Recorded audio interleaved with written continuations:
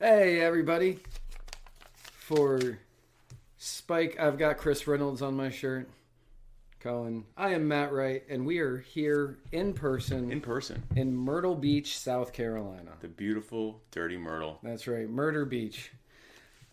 We had a great weekend. We had an amazing weekend. So there were some ups, there were some downs. There was a down. There was really a down. There was one. It was just a really big down. It was the down. Right. It was the down. It was like the most depressing movie you've ever seen. The Requiem for a Dream of downs. But it was only for a few minutes. And then everything else. Then after that, smooth sailing all the way across the board. That's right. So we had a great time. Chris is not going to cooperate, but we had a great time. Chris had an amazing time. He's still having a hard time staying up. Right. Chris got a lot of play. He was a very busy man. Chris was the belle of the ball. That's true. If you will. People when Chris wasn't around, people were asking about Chris. Yeah, so the one time I didn't wear Chris, people were like, "Where the hell's Chris?" Right. And I'm like, "Oh wow, Chris is that important now." So Chris, personal injury attorney, Chris Reynolds, attorney at law. Please know you were loved, you were asked for, and you were one of the biggest stars of the show. That's true. That's very true. Yeah.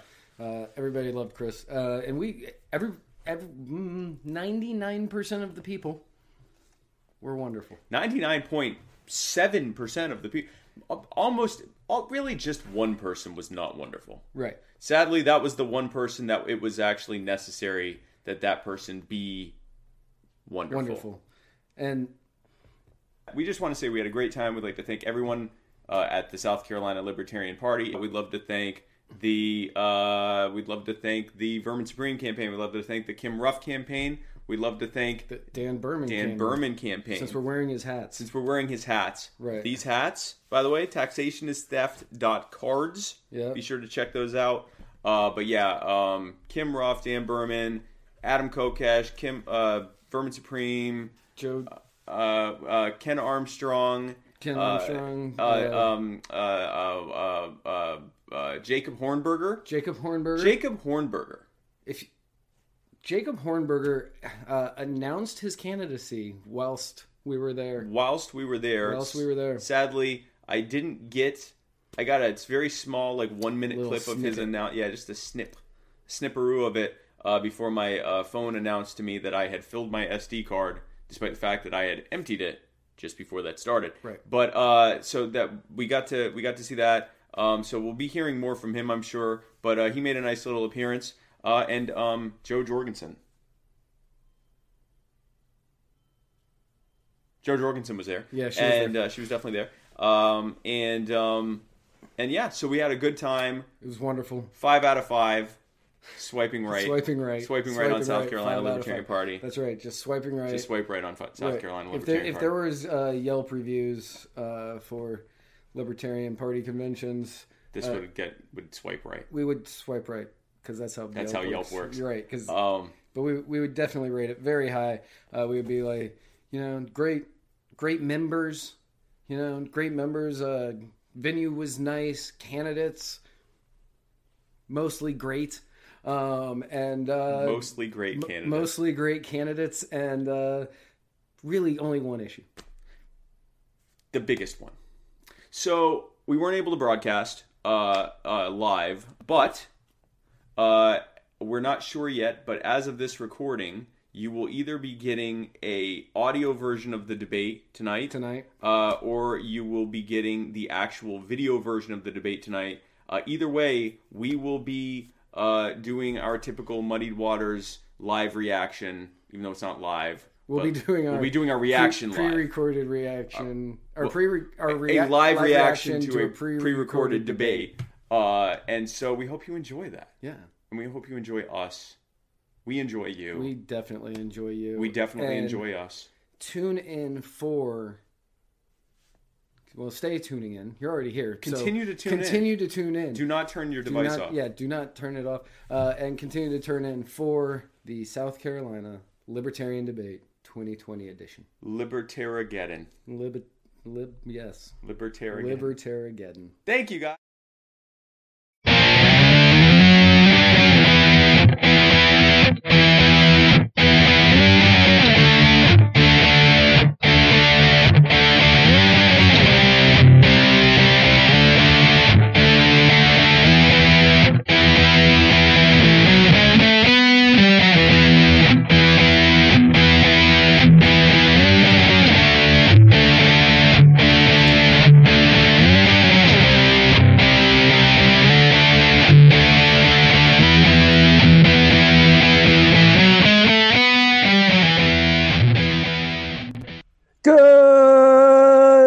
good afternoon, and good evening. Or good evening, and welcome to the Vanguard. For Spike, I am definitely nothing like Rand Paul Cohen. I am Matt Wright, and together we are traversing the muddied waters of freedom. Hey, everybody. How are you doing? Some quick breaking news before we get into everything. This actually just came across my news wire thing, Okay. also known as my iPad. The libertarian darling prince, Rand Paul, said that he will leak the name of the whistleblower. Oh, God. He probably will leak the name of the whistleblower because that's what libertarians do. Yeah, libertarians absolutely leak the names of whistleblowers. It's actually, it's a big part of what we believe in is that we believe in self-ownership, and therefore if you tell on a government official, you should suffer consequences for it. This completes, you could argue when he, voted to confirm some of the worst neocons into the Trump administration that he had already completed his transition into totally fake libertarian, but this kind of completes it. But I'm trying to put on my thing. But He's no, saying that's that there is no law preventing him from anybody from saying the name. Nothing that prevents me from saying it now. I can and I may, but I can do it right now if I want. Nothing stops me. okay. Well, good for him. Right. So just remember that when you are defending Sir Rand Paul as the greatest libertarian in Congress. Right, exactly. So, first and foremost. Oh yeah, first and foremost. Second most. Allow me to thank Justin for the kava I am drinking on this very special episode of the Muddied Waters of Freedom. And allow me to thank Kroger for this delicious purified drinking water with purified drinking water. There we go. That I drink on this and most episodes of the Mighty Waters of Freedom. And thank you to Dan Berman for this sweet ass hat. For these sweet ass hats that we're wearing. This sweet assed hat that I have on that keeps, I've got to get used to having a hat on because it keeps bumping into my mic. So I got to do it like this, like the rappers do. But no, I'd like to thank Dan for that and for these equally sweet ass, what are these called? Armbands? Yeah. The rubber armbands. Wristbands.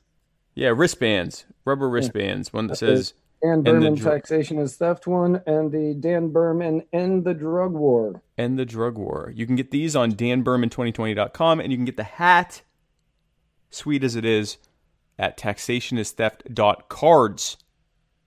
Do not go to .com. .com takes you to Reddit for some reason.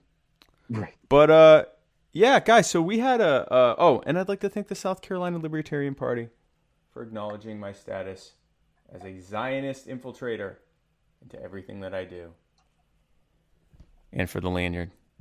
I put my sticker. That's our sticker. But so Matt, we met each other for the first time.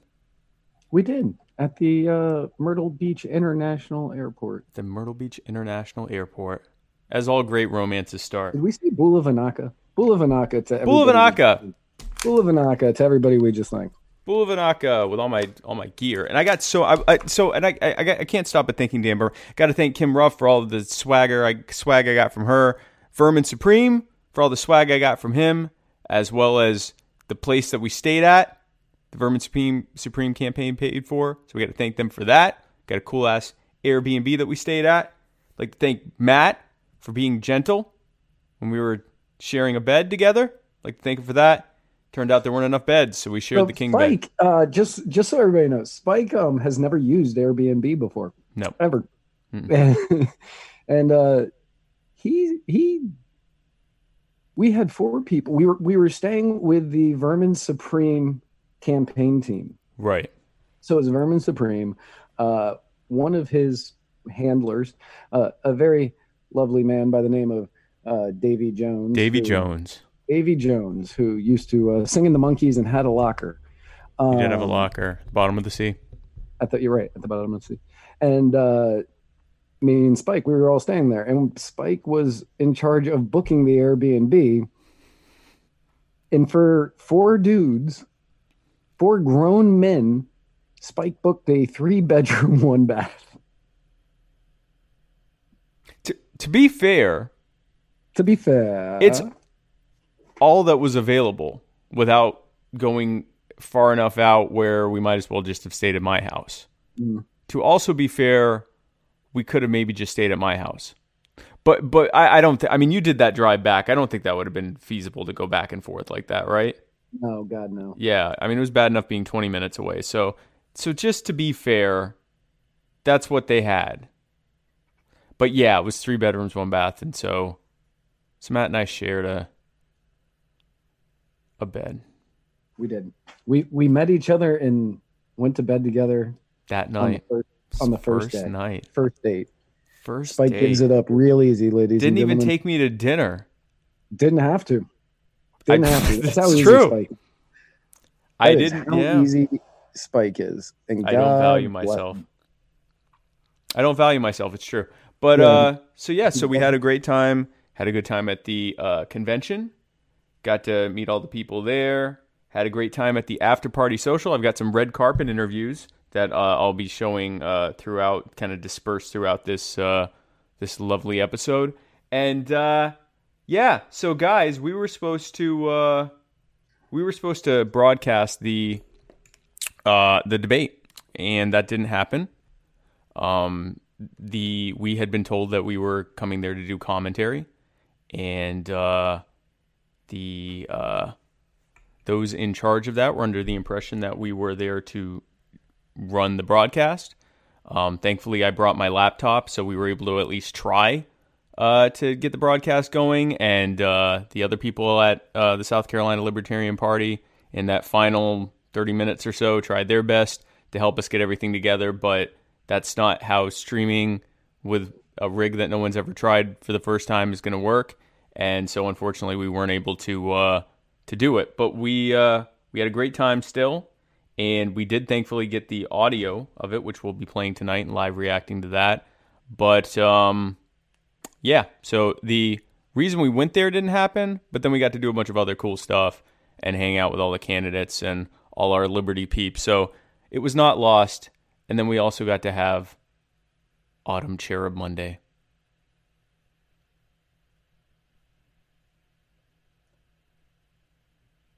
We got to have Autumn Cherub Monday. We got to have Autumn Cherub Monday. So it's true. So I will tell you, Matt. Wait a second. Is there a calendar behind you? There is a calendar behind me. There is the Libertarian Dad Bod calendar. This one is. I have it on April already because. Why? Because that is the month that Spike Nipples McGee Cohen is in, displaying all of the Spike nipples with all of the chest hair. Oh wow! It's a shame it's so far away and we don't have like a zoomed in version that people can see. Oh, so they look can at see that. everything. Look at that. See, but mine is autographed, so It's oh well. See, that's I didn't get mine autographed. So yeah, mine is autographed. I got 2 autographs on my calendar. One from Spike Cohen and one from Vermin Supreme, who only signed his first name. Tyler Smith says June is sexier. Probably, Tyler. there's a good. I mean, well, so June is Tyler. That's why he's saying that. June is Tyler. And I don't disagree. But we don't have that graphic. We don't have that graphic. I mean, he can flip to it, but no one's going to see it. So, Right. So yeah. And if anyone wants to get one of those, libertariandadbod.com. And if you donate $1,000 to Muddied Waters Media, I will sign every page of it.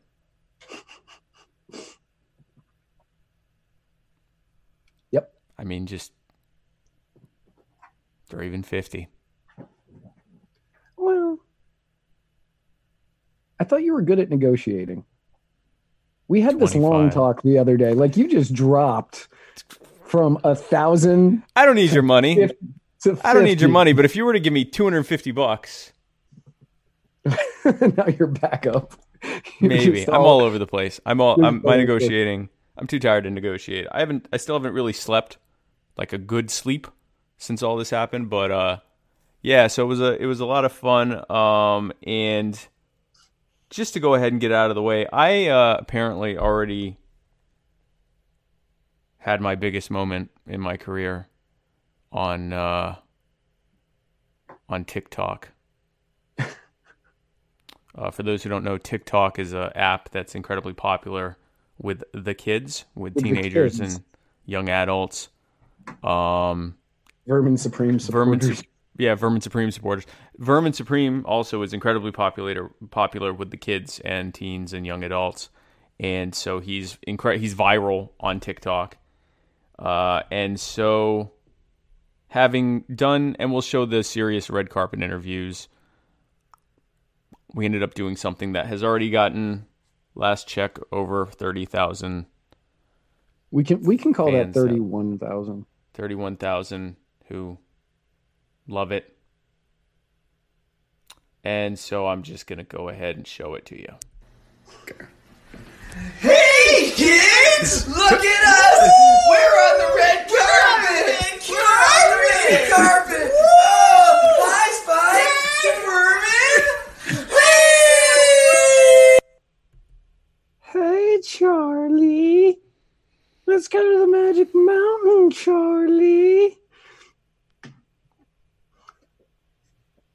I will have everybody know, though, since I was there for the entire planning of this video, this was actually not Spike's idea. Oh, no, this was not my idea. That was Vermin's idea. That was all Vermin's idea. That was 100% Vermin's This idea. was what Vermin had, as soon as he saw the carpet, he said, let's make a video for the kids. Yes. And I said, well, who am I to argue with the guy who's paying for my room and board? Valid.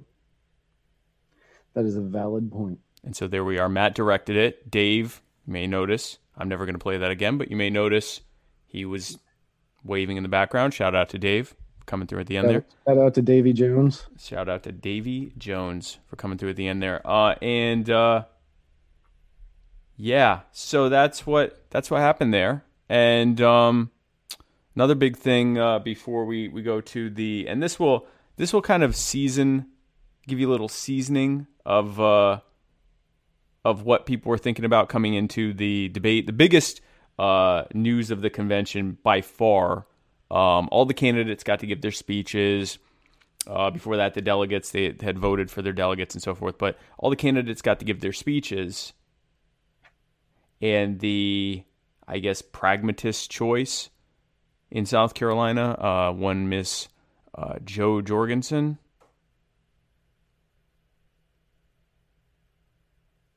She gave her speech, and she gave her speech was 50 seconds long. 98 seconds. How long? Oh, was it 98 seconds? I thought it was like 50 seconds. I was just making up the 98 because it was so short. I could not believe it was over. Like, I figured it was over a minute, but I knew it wasn't 2. Every candidate had 9 minutes to give a speech and then answer some questions. And we actually have the 3 we cared to show on the Muddy Waters page from Dan Berman, Kim Ruff, and Vermin Supreme. And most of them would give anywhere from a 3 to 5 minute speech and then, spend the rest of the time answering questions. Joe talked for, I think, a minute.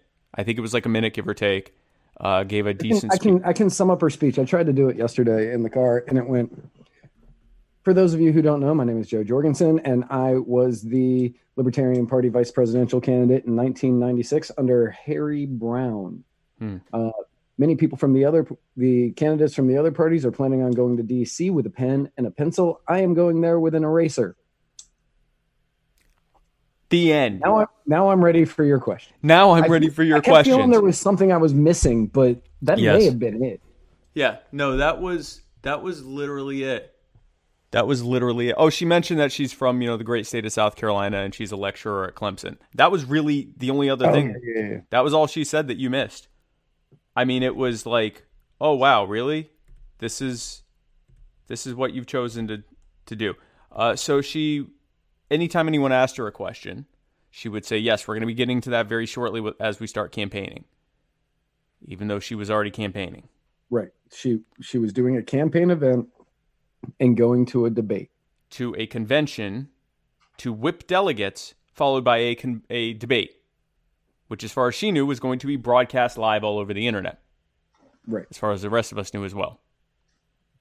Except for one person. And so she then... so it all came to a head when she was asked by one Ms. Sarah Daggers a specific question. And this is how she responded to it, guys. This is how the pragmatist choice, the electable choice, responded to it. Yes. In 2015-16, there was a town hall meeting on, I believe it was CNN, and Gary Johnson was asked about sex work. Sex work? Yeah, sex work. What is your position on that? I would say that's not an issue that I've heard the voters are interested in. Let me tell you what my platform is, and I would probably talk about the income tax or something. Oh my God. Because that's not something that concerns most voters. And I as libertarians, we are all, and I really don't want to, I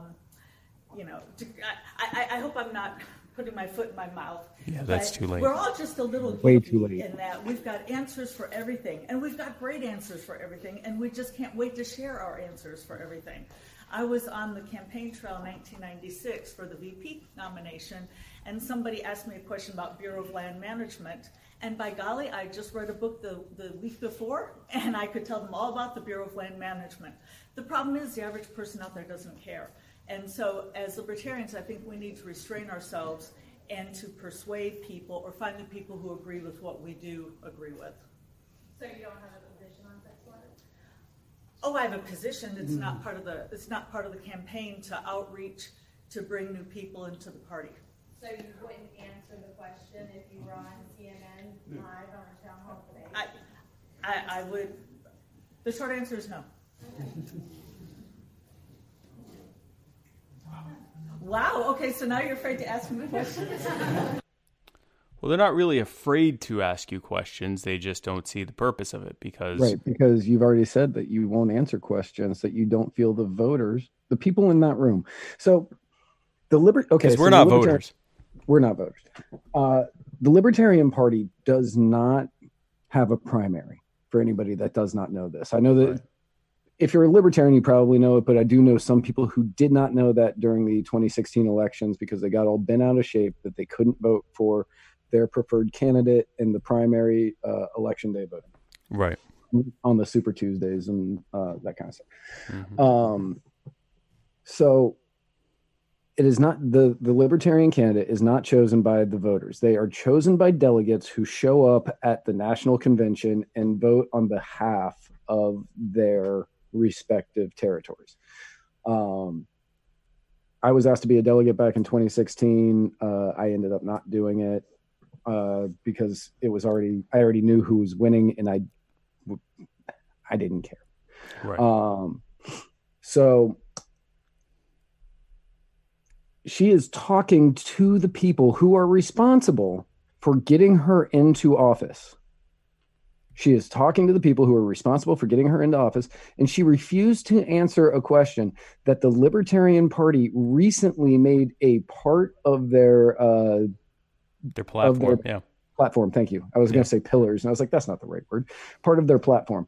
The Libertarian Party recently made a part of their platform that sex work is real work, and if you choose to perform sex work, you should be allowed to without fear of consequence from the state. Right. And she said, that is not something the voters care about. Well, that is something that your voters care about. Whether or not that's something that the general public voters care about, okay, maybe you're right. Maybe. I don't. Yeah.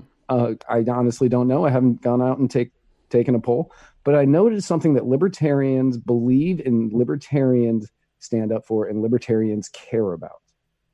So when you say that's not something that voters care about, you are saying, I don't care what you care about. I'm worried about everybody else. Yeah. And you're also saying that you're going to hide and refuse to answer questions Right. every single time a reporter asks you something controversial, which is really just a great way to win an election, is to look like you're hiding something. So So that was sort of the flavor that everyone was tasting in their mouth when the debate started, because that was just a few hours earlier. And so without further ado, we can get started with the South Carolina Libertarian Party debate. We have the audio and the way that we are missing the openings. Yeah. We're missing the opening. So we have part of the opening. So it actually starts in the middle of or towards the end of Vermin Supreme's speech. Right. So we're going to be missing Kim Ruff, Dan Berman, Adam Kokesh, and I think Joe Jorgensen. Just and then we come in the middle of the Vermin Supreme. Yeah, towards middle to end of the Vermin Supreme speech, and then we get Ken, and then the actual debate starts. Because we do not have video, I will be switching off with my little handy dandy switcher here and showing the face of whoever's talking in the middle here. So without further ado, also for anybody who wanted to know, this debate was being moderated. Sorry, it was supposed to be hosted by us. It's being hosted by us right now. But it was moderated by Matt Welsh from Reason. And I have a picture of him too. He's the editor at large. Of Reason Magazine. So without further ado, here is the beginning of Vermin's speech, or the end of Vermin's speech, which is the beginning of what we have for the debate. I am not on all the time, and I am not a full-time disruptor. What I am is a very reasonable man with a reasonable offer on the table to offer this boot to the LP to help harness them to bring many, many young people to the yard on the virility of my meminess on the internet and beyond. Thank you. Chris Reynolds says we should. And Ken Armstrong, please. He said we should do what? We should puppet out the voices. We would be Armstrong. Well, except it would just be our mouths. You would be Ken Armstrong and I would be Dan Berman. I'm not against doing that. But I haven't heard this, so I can't do it. Well, that's the problem. So, guys, we actually haven't heard most of this.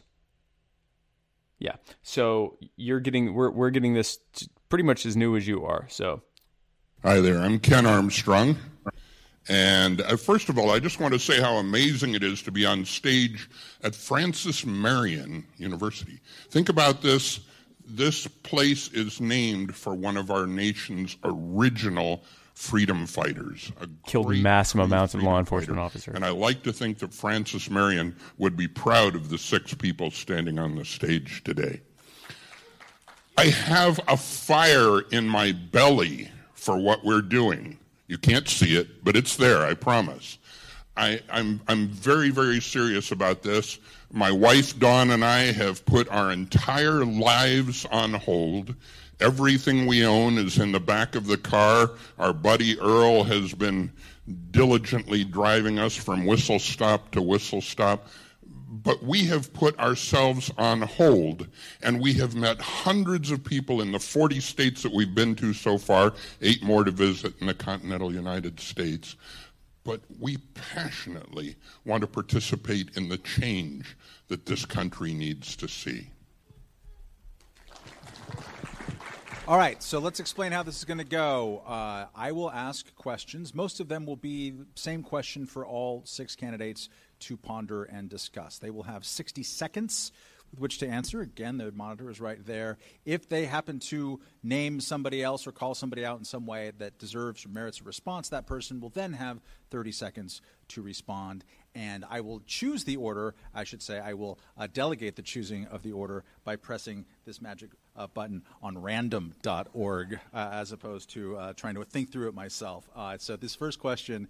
Shout out to random.org. Will go to Adam Kokesh, and we'll go to everybody else, but he'll take first a crack at it. This week, there's been some large amounts of news on a topic that has been divisive to a lot of libertarian or libertarian leaners, both in terms of audience and also legislators, and that is the House of Representatives voting to launch an inquiry of impeachment against President Donald Trump. My question to you, Adam Kokesh, and everybody else is, had you been in Congress, would you have voted yes? And then also, in your judgment, from what we know so far, has the president engaged in impeachable conduct that's worth voting him out? I would absolutely vote for impeachment, not just for President Trump, but for every member of Congress, myself included. Has Donald Trump committed impeachable conduct? Different scholars will draw the line in different places, but it really doesn't matter. Has he engaged in criminal conduct? Absolutely. And that's what matters. Because this is a fundamentally criminal government that is unfit to exist. It's a Spooner shout out there. Kim Ruff. No, I would not necessarily have voted in favor of it because the grounds upon which it hinges is specious. However, I do think that there's plenty of things that you could hold Trump accountable for and could indeed impeach him for, one of which is continuing the unconstitutional war in Yemen. But of course, in order to do that, you would also have to go after Obama for starting it, and that would make the whole thing unravel. Right now, it's just political theater. They're doing it because they're trying to put themselves in position to look like the better option in 2020. But we obviously know they're not. Ken Armstrong, would you have voted to impeach? And do you think there's impeachable conduct there? Here comes the voice. Well, yes, I do think there's impeachable conduct, but beyond that, I think that that the entire government is proving to us that it's time for a change. And I'll just say quite simply, we're ready to be that change right now. What's that? The picture. Oh, crap. I don't know if voting for impeachment is the right thing. I mean, I really think there should be a continuous impeachment proceeding all the time for every single president, including myself, because, I mean, really, shouldn't we be keeping a pretty close eye on these guys and what they're doing? They're doing so many things. They're continuing drone bombings. They're continuing illegal tax collection. They're continuing seizing property and territories from other places. They're engaging in criminal wars. I think absolutely we need that to continue going, but I don't think it's something we should have a voting process holding up. I think that's something that should just always be there. Berman Supreme. Yes, sure, why not? Looks constitutional. And probably. Outstanding. You should work in journalism. And Joe Jorgensen, take us out. No, I would not vote to impeach. However, I think we need to look at all the congressmen.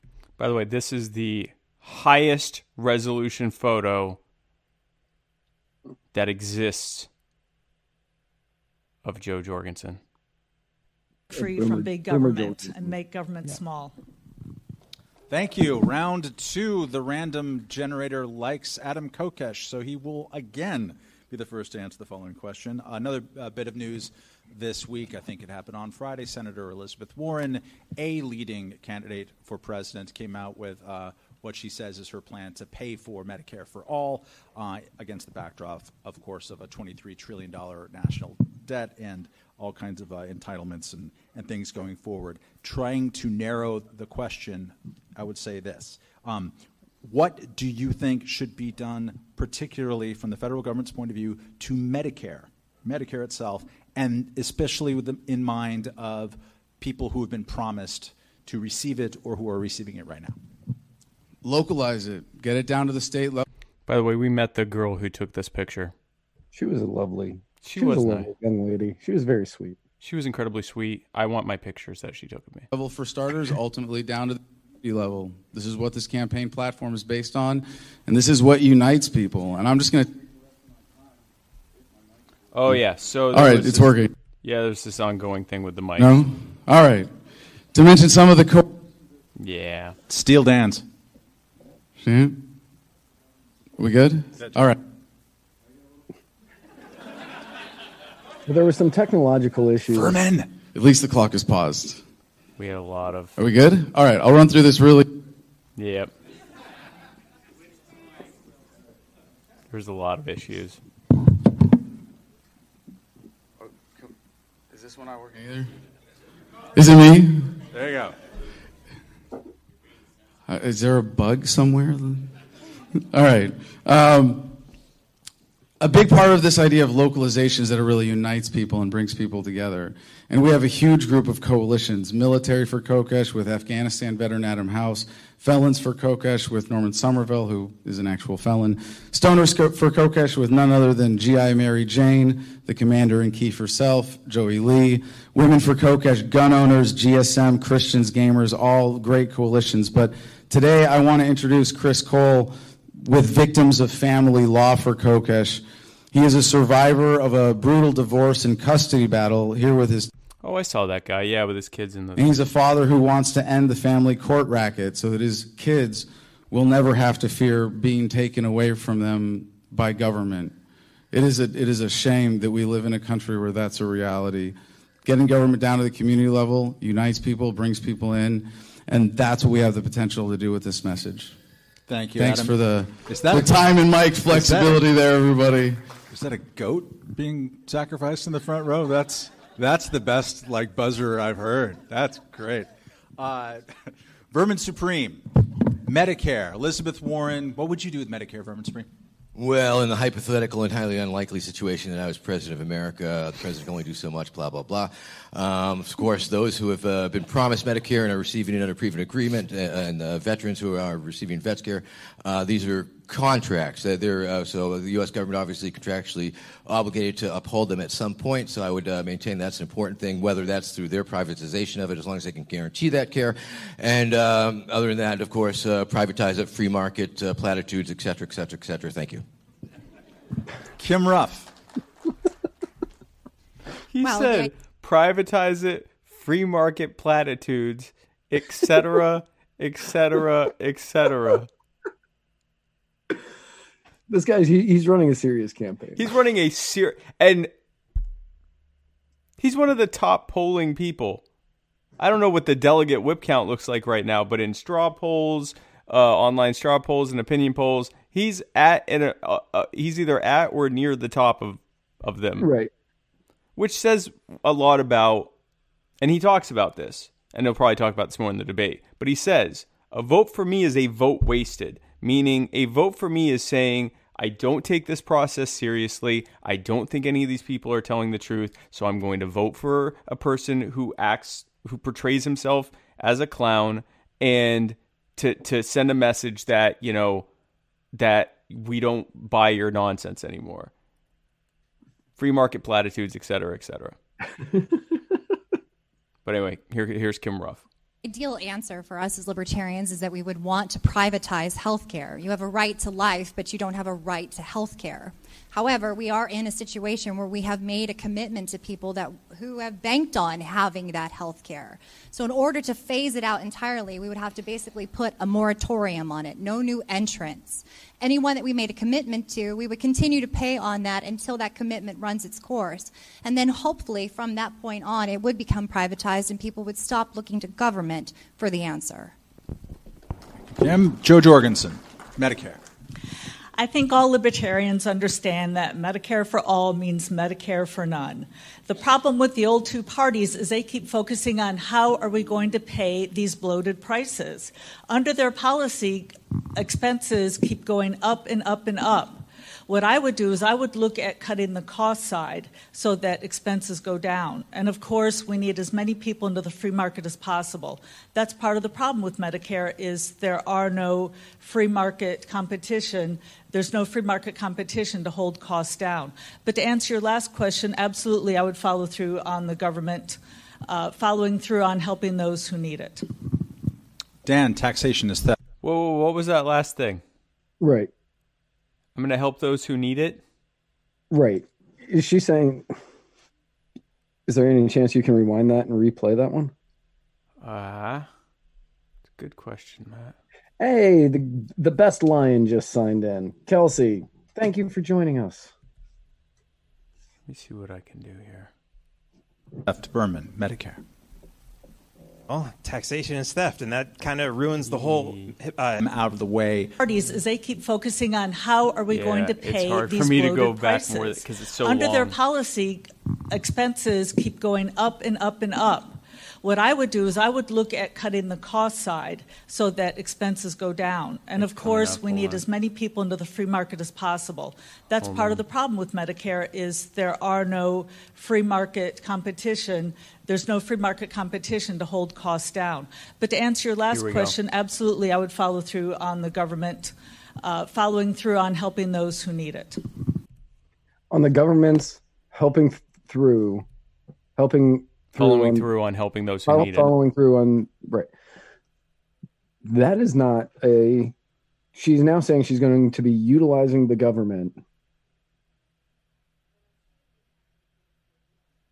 to give Medicare. She literally just did what Vermin was making fun of.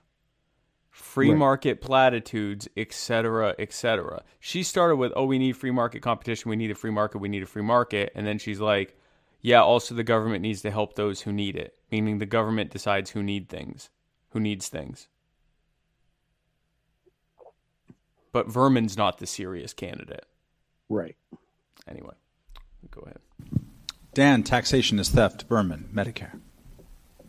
Well, taxation is theft, and that kind of ruins the whole healthcare system that we have right now. I've been to so many other countries, and I spend most of my time in Mexico, and I've really seen what happens. It's illegal to import medication into the United States that you can buy cheaper outside of the United States. And it's not because they're worried about quality control or anything like that. It's actually manufactured in the United States and exported, and you just can't bring it back in. And it's cheaper in other countries because they know people can't afford it. But here, they know they can price gouge us. They know we have all these systems in place where the government's going to have to pay for it. Really, the Democrats, as much as it sounds like maybe they're well-intentioned to say, look, we want to make sure that everybody has health care. It's a wonderful plan. Their plan is going to continue to keep the prices high. It's going to continue to keep the 1% of the corporations making millions of dollars on their investments, on their protected monopolies. And we are just going, all they're doing is they're getting more people to pay for it. They're getting more people to share, and that 1% is still going to get it. That means the healthy people are also going to be paying, the sick people are going to be paying, and it's a ripoff.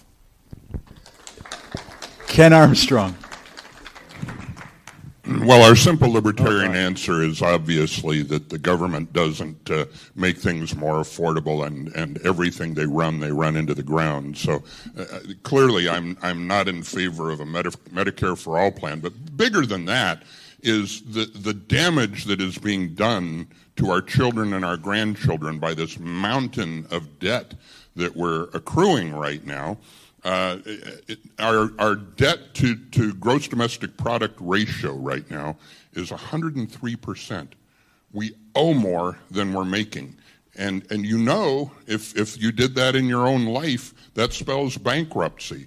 I think right now we've got the right guy in the White House to manage a bankruptcy. He's been pretty good at that in the past, so maybe that's what he has in mind. All right. The random generator here wants Vermin. So real quick, Matt, scale of 1 to 10, how depressed are you that these people who largely are saying stuff we agree with are getting tens and hundreds of people tuning in, maybe thousands of people tuning into what they have to say, as opposed to Democrats and Republicans who argue with each other over which one's more horrible?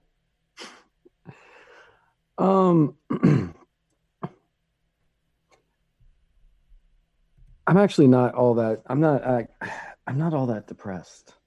Okay. Because I'm not, because you have this field of candidates right now, and you've got Kim Ruff, Dan Berman, Adam Kokesh, Vermin Supreme, Joe Jorgensen, and Ken Armstrong.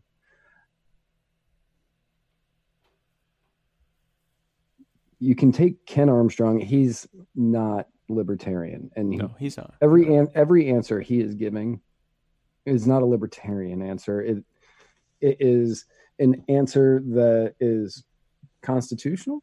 So you may be able to put him in the constitutionalist, but he is not libertarian in his answers. Yeah, I agree with that. The answer that he gave on the Medicare, he didn't really say anything about it. He said, first, what we need to handle, he didn't say anything about Medicare. He just said we need to worry about spending.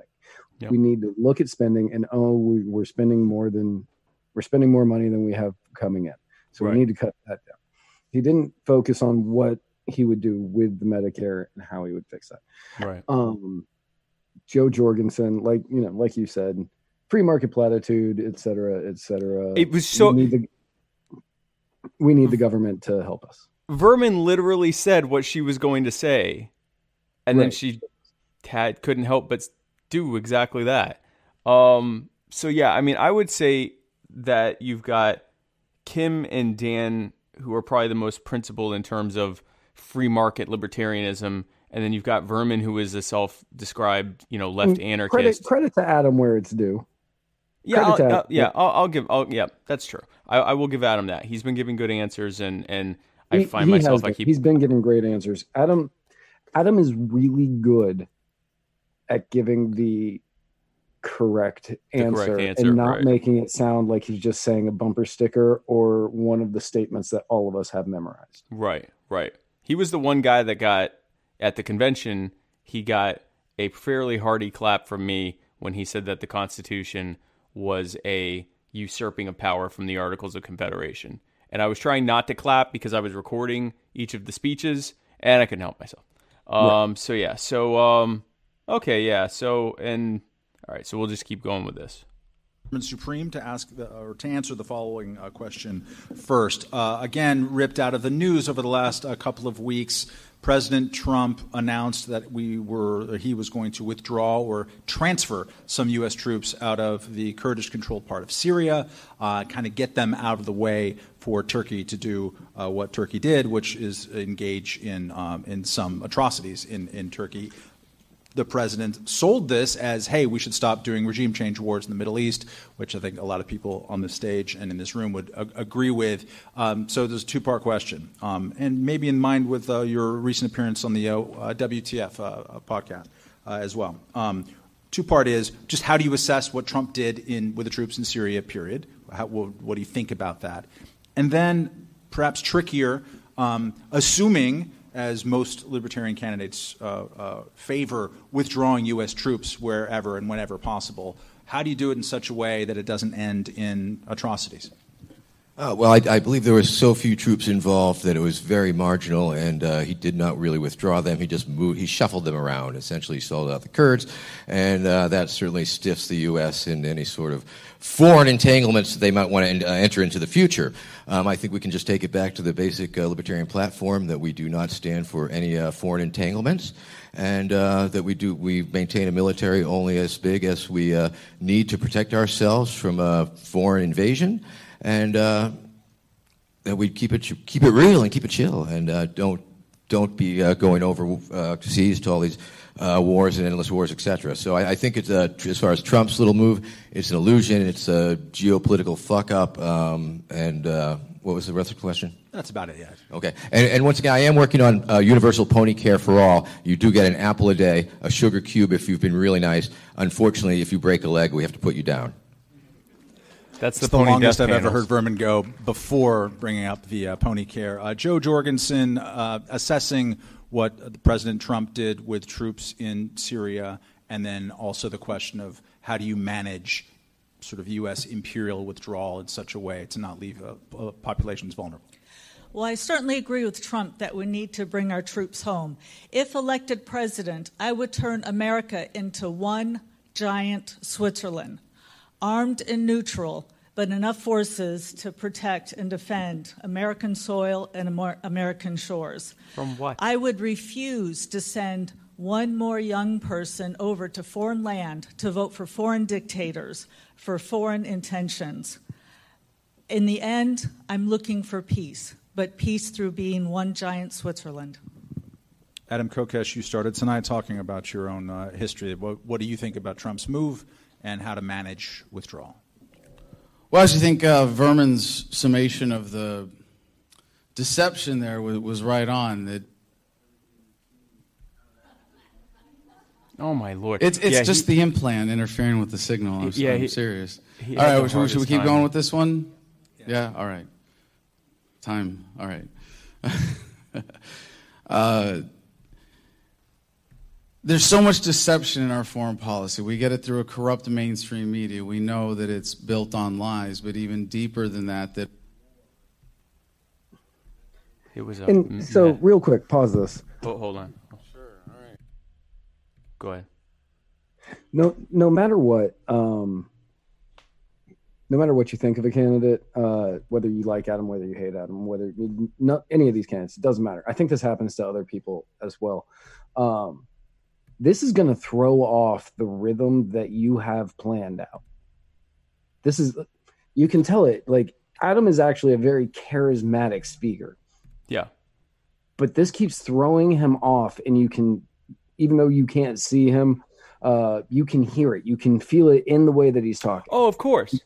Yeah. Because every time he starts getting into his rhythm and getting that coquettish charm, he is being thrown up because the mic just goes away. It's just like he'll be doing his thing, and then all of a sudden it's right. Then he has to kind of go back to, okay, where was I? Can I get back to that spot? And Adam is going to struggle with this the entire debate. The microphone problem. Yeah. I mean, Matt, think about the times we've had technical issues, audio, video issues, and whatever, how much it screws with us.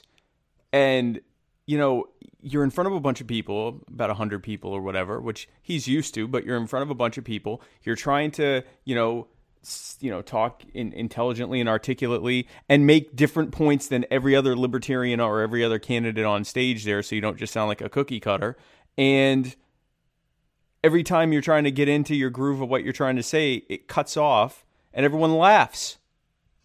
Right. Like, I mean, it's tough. Yeah, you can argue, well, he got more time, but more time to what? To look like someone had it in for him. So I don't know if it was intentional or not, because then he would get other people's microphones and theirs would mess up too. I mean, it was unfortunate for him. I'm not sure I'd say anyone was intentionally trying to do anything to him, but it definitely was not. It was not helpful for him to try to get a groove, with that to try to do it. But yeah, it was pretty much the whole debate that this was on and off a problem. So it's a problem. So.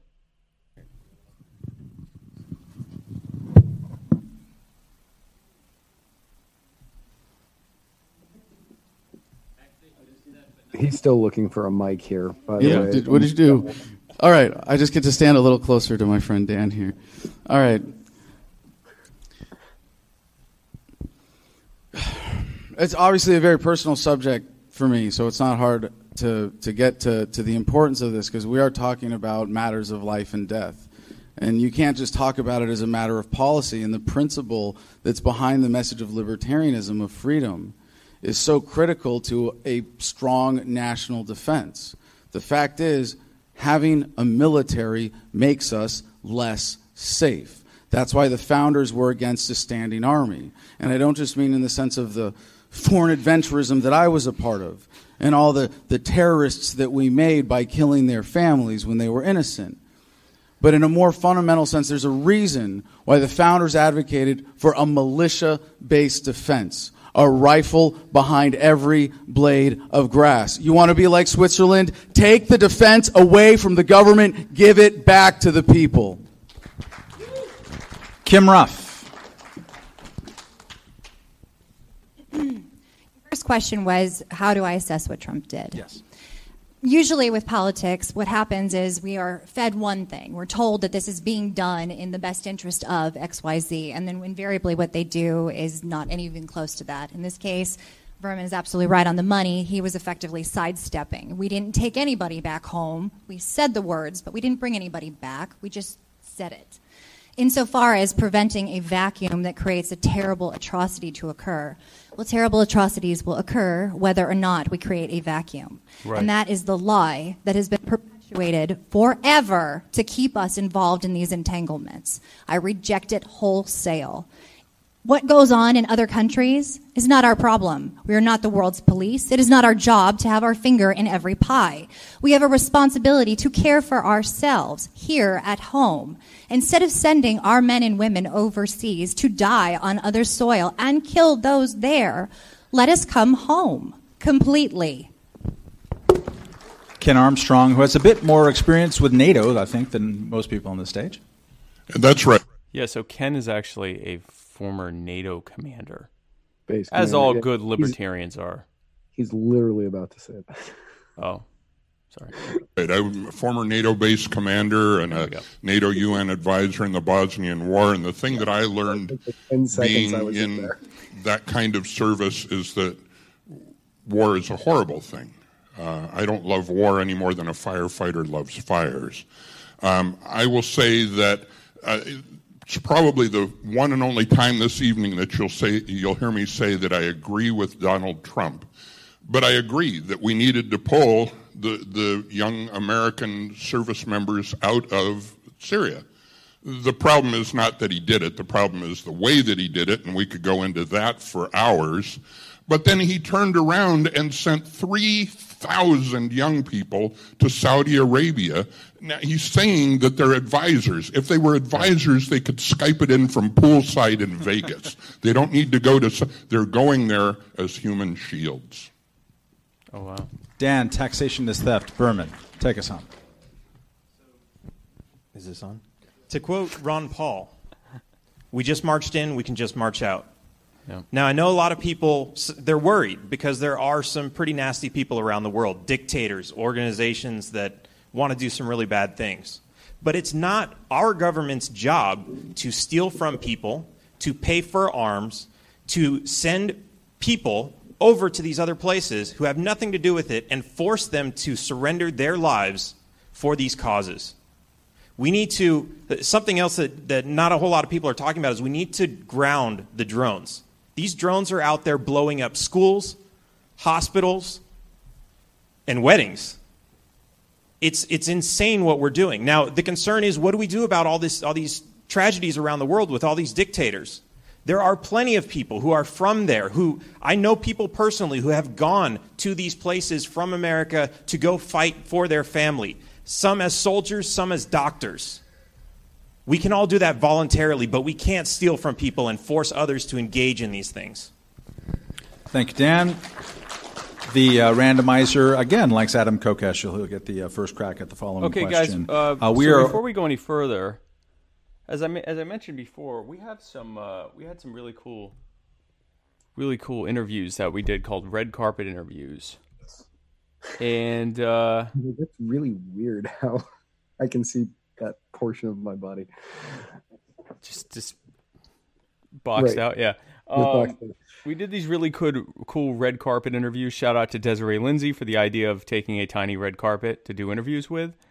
Shout out to my phone for sucking and not working. And so because of my phone, which I'm shouting out to, we ended up having a situation where we couldn't actually hook up a mic. To shout out to Matt's iPhone for not being able to just take a regular microphone jack like a phone, just a normal phone could. Shout out to Spike's phone for not having cloud storage, so he could just store everything on the cloud. And also true. Yeah, so shout out to just a lot of different things. And so because of this, the audio is not great. So I did noise reduction, but I also had to add captions so that you can hear so that you can read what they're saying. But really fun interviews. The first one with Matthew Hicks, who is just a beautiful man. He's also the new second vice chair of the Libertarian Party, and he was the head of security at the day's event. And you're going to really enjoy that fact in a moment. Hey everybody, Spike Cohen here at the South Carolina Libertarian Party post-debate event, social. I'm here doing a red carpet interview with the beautiful and talented Mr. Matt Hicks. Matt, how are you doing today? Oh, delightful. Thank you for asking. You look amazing. Who are you wearing? This is Versace. It's no, it's cotton. It's fair trade cotton. Fair trade cotton. Fair trade woven and spun cotton. This is absolutely amazing. You have come in to sizzle. He's sizzling. Hashtag sizzling. Hashtag sizzling. So what do you think about what happened today at the convention and the debate? Which part? The convention first. The convention first? Well, what I think happened at the convention is that somewhere around 8-ish, I started drinking scotch. And somewhere around 11-ish, I was out of scotch. Right. So then I started drinking beer. And then somewhere around right now, drinking beer. That's also fair trade. It's fair trade Miller Lite. Fair trade Miller Lite. Miller Lite, fair trade. Because by God, we don't want brown people oppressed for my beer. Right. We don't want trade imbalance. No, oh God. With the farm leaders. Yeah. So, and then at the debate, what was your hot take on that? A hot take is that nobody's radical enough. Nobody's radical enough. If it were me running for president, which I'm not for plenty of really good reasons, every question would have been answered with, "Fuck you, am I being detained?" But no, that was never the answer. Yeah, no, it's kind of disappointing. It was. So, as you know, when you're not strutting your stuff out for the world, you're fighting your local school for being incredibly corrupt. Yeah. So, what do you have to say to people that think that it's racially driven? What I have to say to anybody that thinks that is that they can just go kick rocks. They don't know what the hell they're talking about. Bottom line of it, as far as I'm concerned and as far as you all should be concerned, is be bold, be fearless. You know what the hell is right. Do it. Live your fucking principles. Quit being cowards. That's what I have to say. You look amazing. Thank you. And you, what is this? This is actually Versace. It's beautiful. This is also hand woven. This tiny hand woven microfibers by like Vietnamese pygmies. It's like a big deal right now. It's wonderful. I love it. The shine is just amazing. So I can't wait to see you shine out there. Thank you so much. You want to make out a little bit? Just a little. So it got weird after that, and I cut off the making out.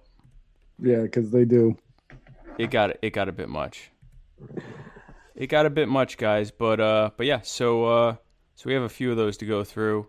He was definitely the best dressed, Tyler. He was definitely the best dressed. I thought he was Jesus until I was reminded of the dude from The Big Lebowski. But he also looked like Jesus. But so anyway, without further ado, here is what's that? Back to the debate. Back to the debate. Living through what I think can safely be described as a bipartisan anti-social media freakout. There's a bit of a panic, or at least a very concentrated amount of concern paid towards Trump derangement syndrome. No. It's more like Silicon Valley derangement syndrome, if anything else. Both Democratic Party and Republican Party, each in their different ways, are agreeing on new ideas about regulating Facebook, regulating Twitter, talking about what kind of advertisement should be allowed, not. Even like getting into algorithms. Ted Cruz is very, very upset about how many retweets he's getting and not getting. So my question is, in your assessment, do the big tech companies, your Amazon, your Google, your Apple, Facebook, Twitter, do they have too much power, just especially on things having to do with free speech? And then what, if anything, should the federal government do about that? That's a great question. I have, is that a little too loud for everybody? I'll just moderate it a bit. All right. Yes, this is an Chris, issue that's a little personal yes. to me from having built a career around a YouTube channel. Spent a lot of time, put a lot of hours in building it up to 250,000 subs, 70-something million views, and used to be able to make an income doing that. This has affected a lot of YouTubers, a lot of people in independent media, a lot of people you know who you might have gotten your news from in the past. And right now, we're getting proportionally to those subscribers about 1/25 of the exposure that we're supposed to get. It's really easy to complain. This is a huge problem. And it's really tempting to turn to government and say, let's break up the monopolies, let's fight this power that shouldn't exist. Are they too powerful? Absolutely. But more importantly, their power is not legitimate. It comes from a government policy of corporatism that favors big business. You take that away, if they're going to be powerful, make them earn it and subject them to real competition. Ken Armstrong, is big tech too big? Does the government have a role in changing the federal government the way that it is regulated? You know, it seems to me that a real good idea for government is if anybody ever starts making trouble for them, they ought to just regulate the hell out of them, because that'll make sure that they can't make trouble anymore. I think the biggest problem with social media. Although I do absolutely agree that federal regulations, corporatist mentality in government have made them bigger than they need to be. But the biggest problem with social media is the problem they present for the government, because the government has such a hard time controlling them. Kim Ruff. With respect to the question on whether or not these tech companies have too much power, only in the sense that they do get benefits from the existence of government. They're too entrenched, and they are powerful because of that symbiotic relationship. If that symbiotic relationship was completely destroyed, and it was indeed left up to the free market to decide, any success that they have would be on their own merit. Insofar as politicians being bothered about not getting the tweets that they desired, well, maybe you should step up your game and your content. Joe Jorgensen, is big tech too big, and should something be done? Yes, big tech is too big. However, we've got to look at how it got there to begin with. Yes, corporate legislation and rules have gotten us there. But also what a lot of people don't look at is some of the government research and some of the government practices given away free to some of these companies, and so rather than doing their own R&D or rather than inventing their own things, taxpayers end up helping them create some of these platforms, and then they get to profit from us, not the taxpayers. Dan, taxation is theft. Berman. Yes, these businesses are too big. Yes, they have too much power. And yes, something should be done about it. We should leave. We have the freedom to leave, and there are so many other platforms. Float.app. The problem is most people look at those platforms and say, oh, well, that's not legitimate. Why aren't they legitimate? Why don't they have that feeling of legitimacy? Why? Because where's Trump? Trump's on Twitter.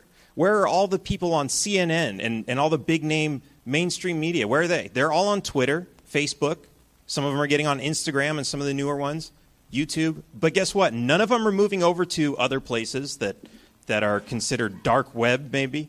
But there are so many other places that we can take our business. And when we do that, we get the real message by sites that are not using algorithms to filter what we see. But the reality is, people don't want to because they feel safe on Facebook. You could go to Reddit. That's almost mainstream, and there's a lot of information there. But a lot of people get angry when they go to Reddit. They get into fights. So they feel much safer with their friends and family back over on Facebook. This is a change that needs to come from the people, not from government. And Vermin Supreme. Oh, sorry. Agreed all around. Yes, it's very big, and yes, something should be done. As a meme, of course, I would cease to exist if it was not for the internet. So I welcome the internet. I love the internet like Brett Kavanaugh loves beer. And so I just think it's very important that we should really free up all the censorship, all the government regulations over the internet needs to be destroyed. All those ridiculous alphabet soup things that they put forth to gum up the works, if you will, need to be thrown by the wayside. And yes, free the internet, free the people, decentralize, et cetera, et cetera. Thank you. Free market. Et cetera, free market. Thank you. So, are these social media companies too big? Yeah. Yeah. They are. But they're too big because we continue to go to them. A lot of people say the Republican Party and the Democrat Party have too much control. But then they say the Libertarian Party, the Green Party, the Constitution Party, the American Socialist Party, the American Communist Party, whoever. None of these parties are good enough. They're not going to make it. They're never going to beat these two parties. And it's the same thing with social media sites. So right now, currently, our page on Facebook has been limited. We don't know why. Yep. The stories from our page are not being shown in news feeds, which is very, very apparent to us. Very apparent, yeah. And we are blocked from sharing any links for the next week. We have no idea why. They haven't told us why. They won't tell us why. We've asked them why to let us know so that we can, if it was something we unintentionally did, that we'll never do it again. Because we have gone from having a reach, in the last month, we had a reach of close to 5 million to having a reach of like 10,000. I mean, it is brutal. It's a huge hit. We are currently having 3 and 4 times as many shares of our content as we are of any likes. That means people are sharing it and none of their friends are seeing it in their news feed. Right. Like, it's a huge, huge problem. They're way too big. Right. But as we always say, go to flote.app, flote.app. Yep. That is a social media site that you can go to and you won't deal with these issues. Yep. Like, so many people go over to it and they're like, well, no, my friends are on it. It's not really a legitimate site. You know, it won't beat out Facebook. It has no chance to beat out Twitter. And it's all the same excuses on why they say third party politicians won't ever win. Right. If everybody makes the switch, you win. And it's the same argument of if everybody votes Libertarian, the Libertarian will win. Or if everybody votes Green Party, the Green Party will win. Or if everybody votes Democratic Socialist, they'll win. If everybody votes Constitutionalist, the Constitutionalist, the Constitution Party candidate will win. Now, you have a very strange look on your face, and I'm terrified.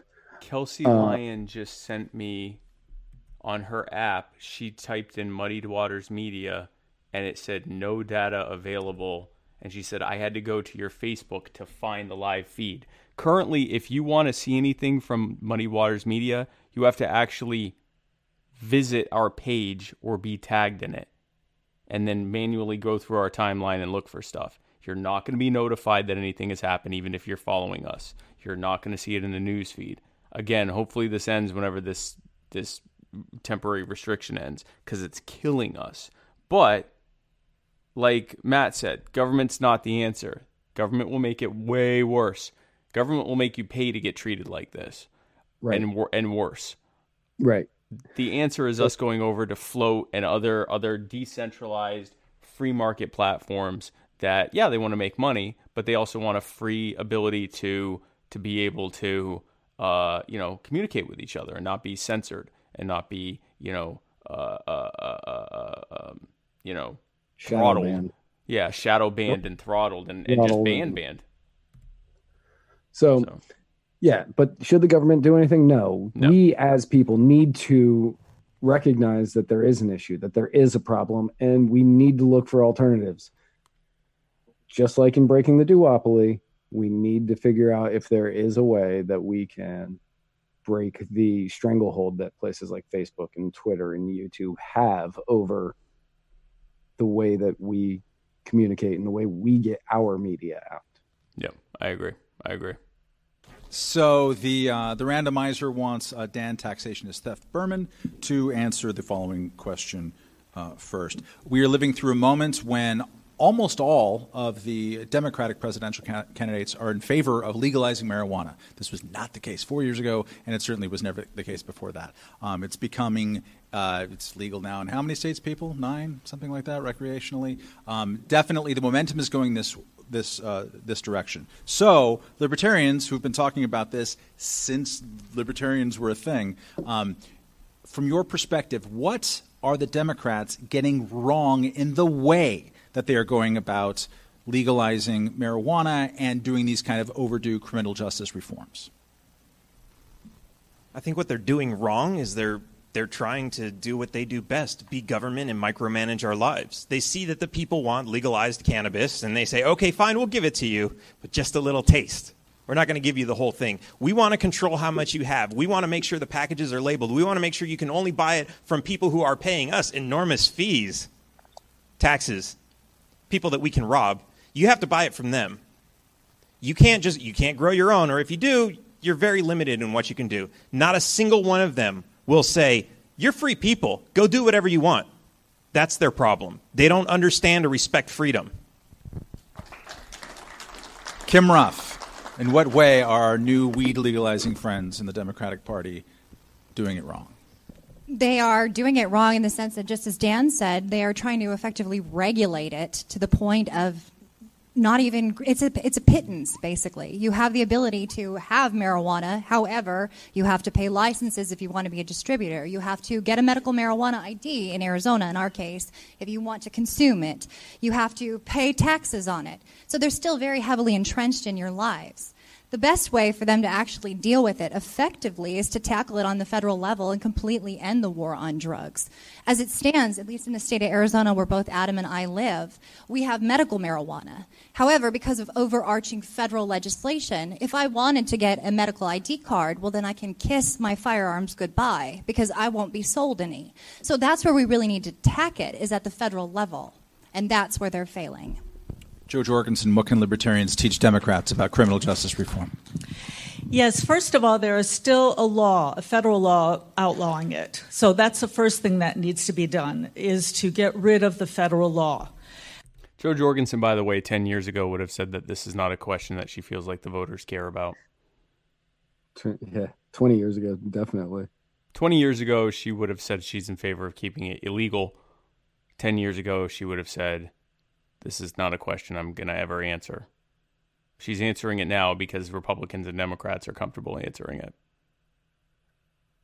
As a federal candidate, that's all I could do. However, I can speak and I would talk with state representatives and local representatives. And for instance, in California, there are still places where you have to get a license in order to open up a store, for instance.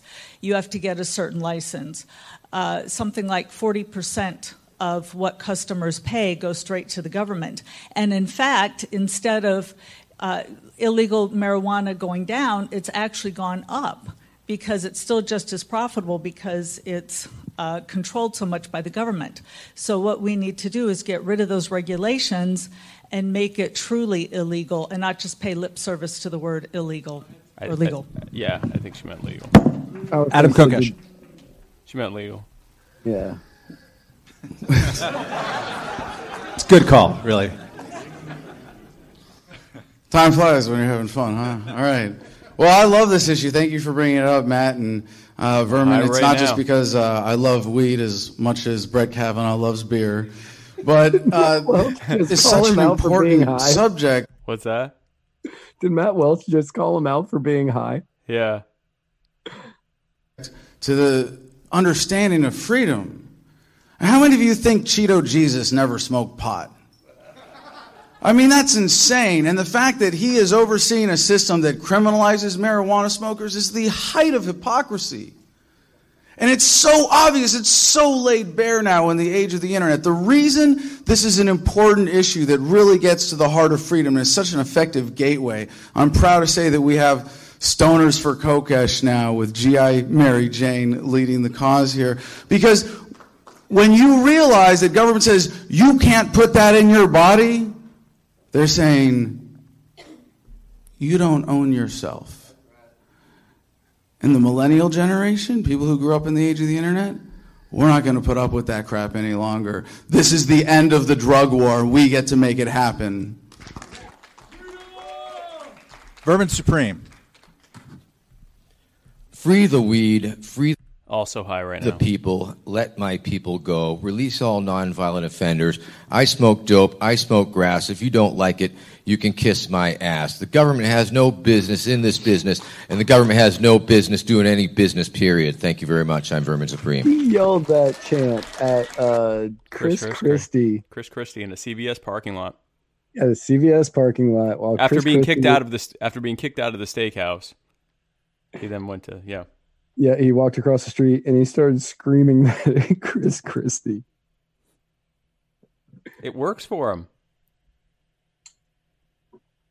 It's been a standby for many years. Good for him.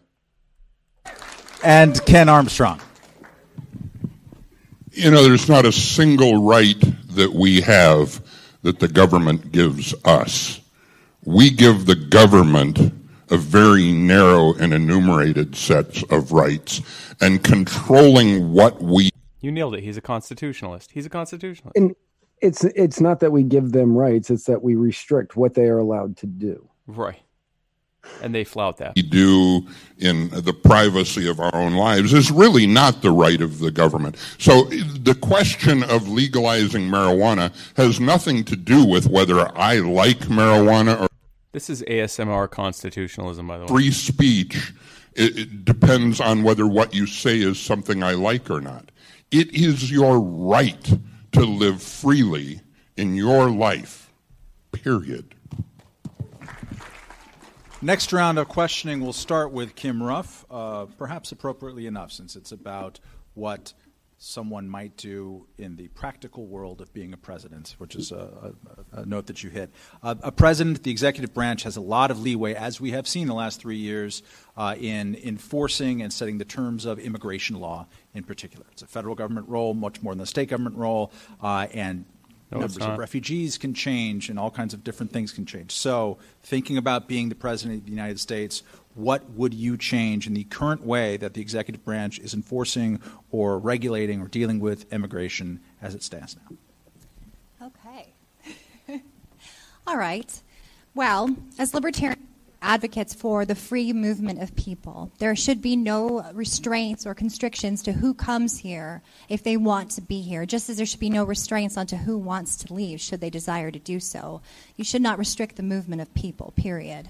Insofar as the federal government goes, we have created all these absurd constraints and criteria for whether or not you qualify to come here and live in America. And a lot of them are incredibly punitive to some of the places where we've been trifling in their foreign affairs. This concern about refugees from Syria, this concern about people from the Middle East who want to come here and we're afraid we're going to end up with terrorists. Well, we created that very situation when the CIA went in and overthrew the Shah. This happens over and over and over again. If we want to actually allow people to be truly free, we have to radically change our foreign policy approach.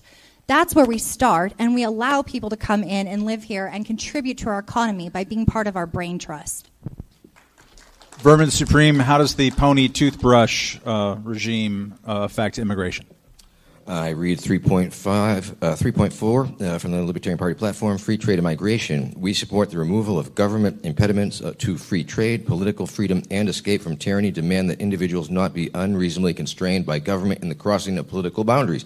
Economic freedom demands the unrestricted movement of human as well as financial capital across national borders. That's all. Joe Jorgensen.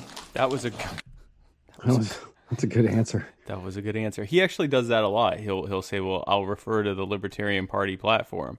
You going to disagree with the Libertarian Party platform as a libertarian? Okay. It's a stroke of genius. First, I'd like to say I'm the grandchild of immigrants. Yes, I believe in immigration. Yes, we need to have more productive people come into our country. Right now, it takes about 8 years, even for those who can come over. So we need to speed that up, and we need to certainly knock down some of those barriers and get as many people here as we can who can help improve our country.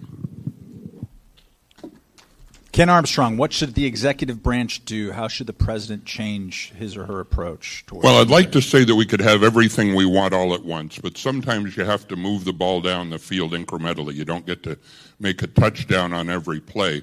But what I would love to do in the first increment is establish an international free trade zone certainly on our southern border, could go on our northern border as well. Have it be a totally voluntary opt-in sort of thing. We're not going to confiscate any land, but the people who own the land at the borders can decide whether they want to sell it to entrepreneurs to operate in the free trade zone. We can have cultural exchange in the free trade zone. I'm going to borrow one idea from my friend Larry Sharp, who said that we should have 2 Ellis Islands on the southern border, and I really think that's a wonderful idea. Inside the free trade zone, have consular offices open 24 hours a day, because one of the biggest problems that we have is visa overstays. We need to make consular offices available. Dan, taxation is theft. Berman, as the only person up here whose campaign office is headquartered in Cancun. That's right. So one thing that I think is really important to understand with immigration is the only thing we have to fear is fear itself. The entire immigration debate is driven by fear. Yep. We're told, oh, there's rapists and murderers coming. There are plenty of those in cities like, I don't know if I should name them, but Detroit and some of the other ones that have higher crime rates than most of the cities in Mexico. But we're told we should be afraid of Mexico. Are people migrating out of Detroit into all these other cities and sending all their bad people and drugs and everything? No. Are all the drugs coming out of Colorado into the other states now that cannabis is legal? Not really, not any more than it was before. But all of this is fear-driven, and most of this is just completely irrational fear.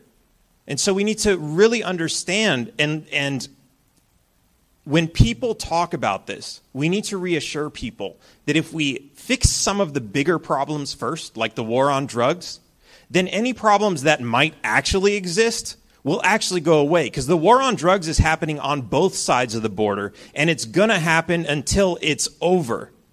And it doesn't matter how solid that border is. We need to end the war on drugs.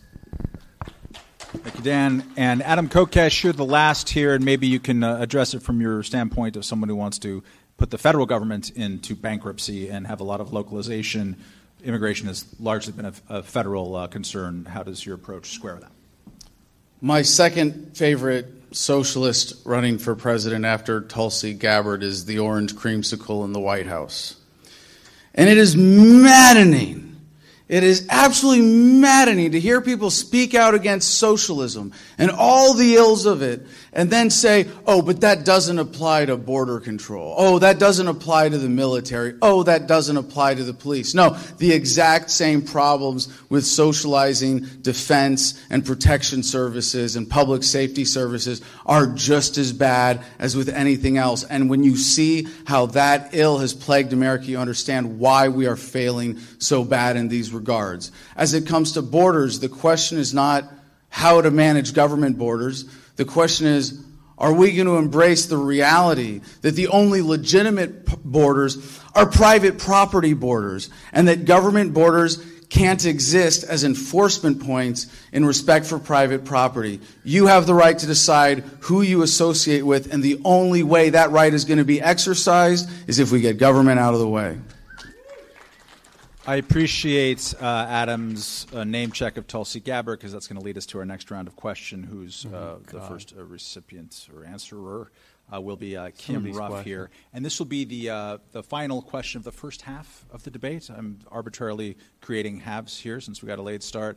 Dan Fishman will get up after this question and give a little tap dance, a little soft shoe, and then we'll go in the second half getting a little bit more personal about things.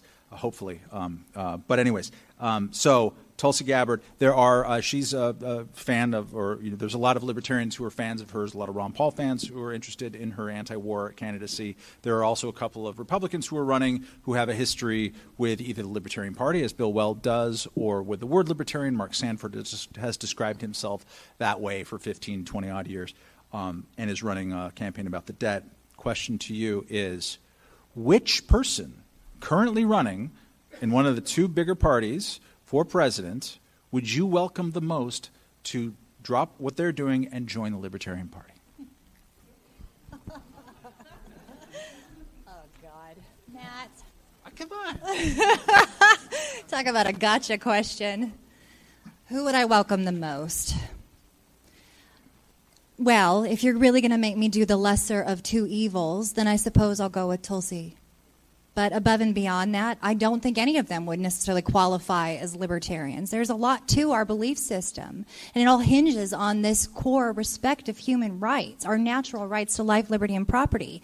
She's right on the money with her anti-war stance, and I greatly appreciate the fact that she's actually putting it out there, and to some extent, mainstream media is picking up on it, because the anti-war left has been suspiciously silent for a very, very long time.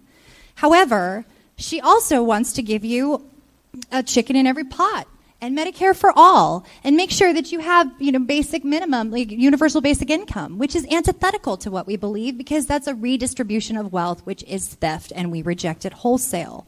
So while they might be a little bit right, and I appreciate they're a little bit right, they're not libertarians, so I wouldn't necessarily be comfortable with them running on our ticket. Dan, taxation is theft. Berman, not even a question about running, but just come on in. Drop your party affiliation. I would like you, out of all the people running, to join us based on the values that I see that you have. Oh, based on their values? I would absolutely say Bernie Sanders, because I think that might be the only chance I actually have to debate him. I like that answer. That's a good answer. I like that answer. Bernie's an interesting guy, and I get why a lot of people like him, because he gives the vibe that he really cares about people and he wants to help people. He points out some real problems, the big 1% and the corporations and everything. Of course, he's completely clueless as to why they're the 1%, why they have power, and how to stop them.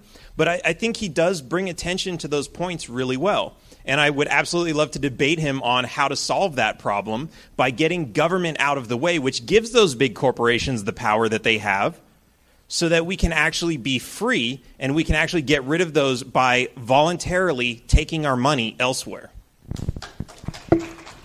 Ken Armstrong, choose a major party libertarian. Yeah, okay. Well, I have to say first, I was twice elected to office in Honolulu County, nonpartisan office. I knew Mike Gabbard, Tulsi's dad. Didn't know him well, but I knew the guy, and I knew him by reputation as well. And the family has a great deal of integrity, even though I disagree with them on nearly everything. But I have to say, that said, just based on the integrity, the only person on either side right now that has the integrity that I believe we need to really deal with the truth in the Libertarian Party would be Tulsi. Vermin Supreme. Let's see. We already had Weld, right? I love that answer. That's such a good answer. I believe someone want to check the bylaws on that one, but I believe the answer is yes. Okay, well, maybe we could send Beto to the freaking re-education center and teach him how to learn to love guns. He'd be okay. Joe Jorgensen. So do I get to pick from either party? Yes. But it has to be a declared candidate for president of the Democratic or Republican Party. Okay, being in this part of the state of South... I thought she was joking when she said this. She was not joking. Actually, I shouldn't have thought she was joking based on her response to Sarah at the convention. Carolina, I believe he's still a candidate. I think the right answer is Mark Sanford. Yes. Mark Sanford acted like a libertarian through most of his political career, and a lot of people here were big fans. Even after his horrible indiscretion, the people of the state still elected him back to Congress. He's libertarian at heart. And while I commend Tulsi Gabbard for her good no-war stance, everything else about her is just wrong. I don't see any other libertarian leanings in her, but I do see many libertarian leanings in Mark Sanford. And that's she's a conservative. She's a conservative. I don't know why she's definitely not a libertarian. She's not a libertarian. Mark Sanford is about as libertarian as Rand Paul, if Rand Paul was even less libertarian. He just likes using that term. He's not a libertarian. He's a fiscal hawk and a conservative. He's not a libertarian. It is depressing that there are anyone that wants her to be the candidate. But anyway, here we are. Adam Kokesh, will you be the only person sticking up for Bill Weld? Here's...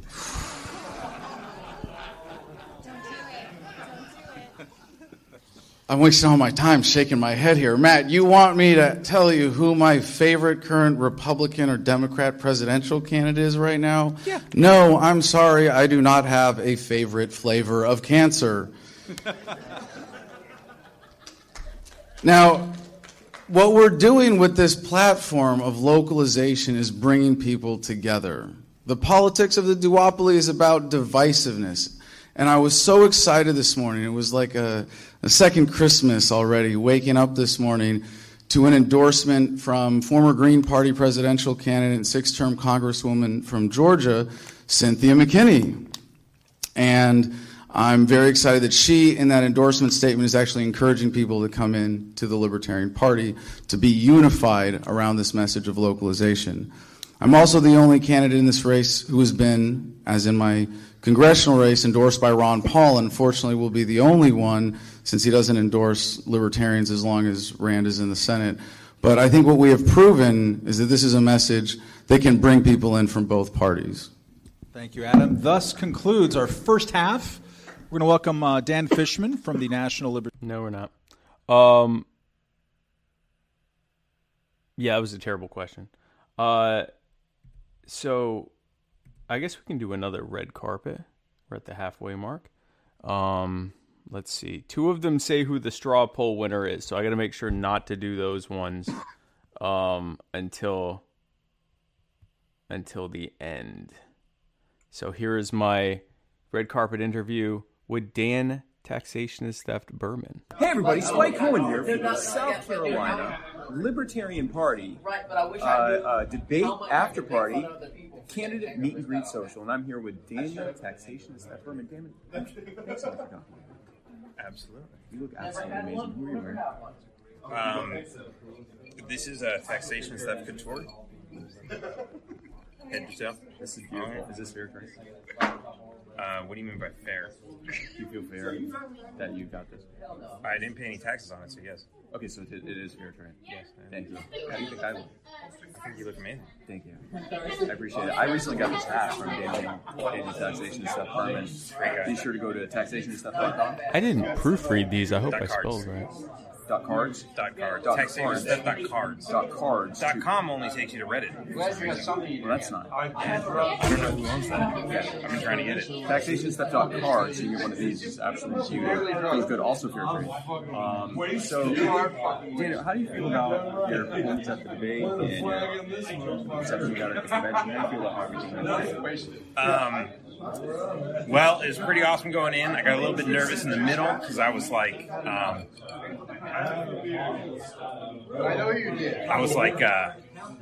think I need a joint.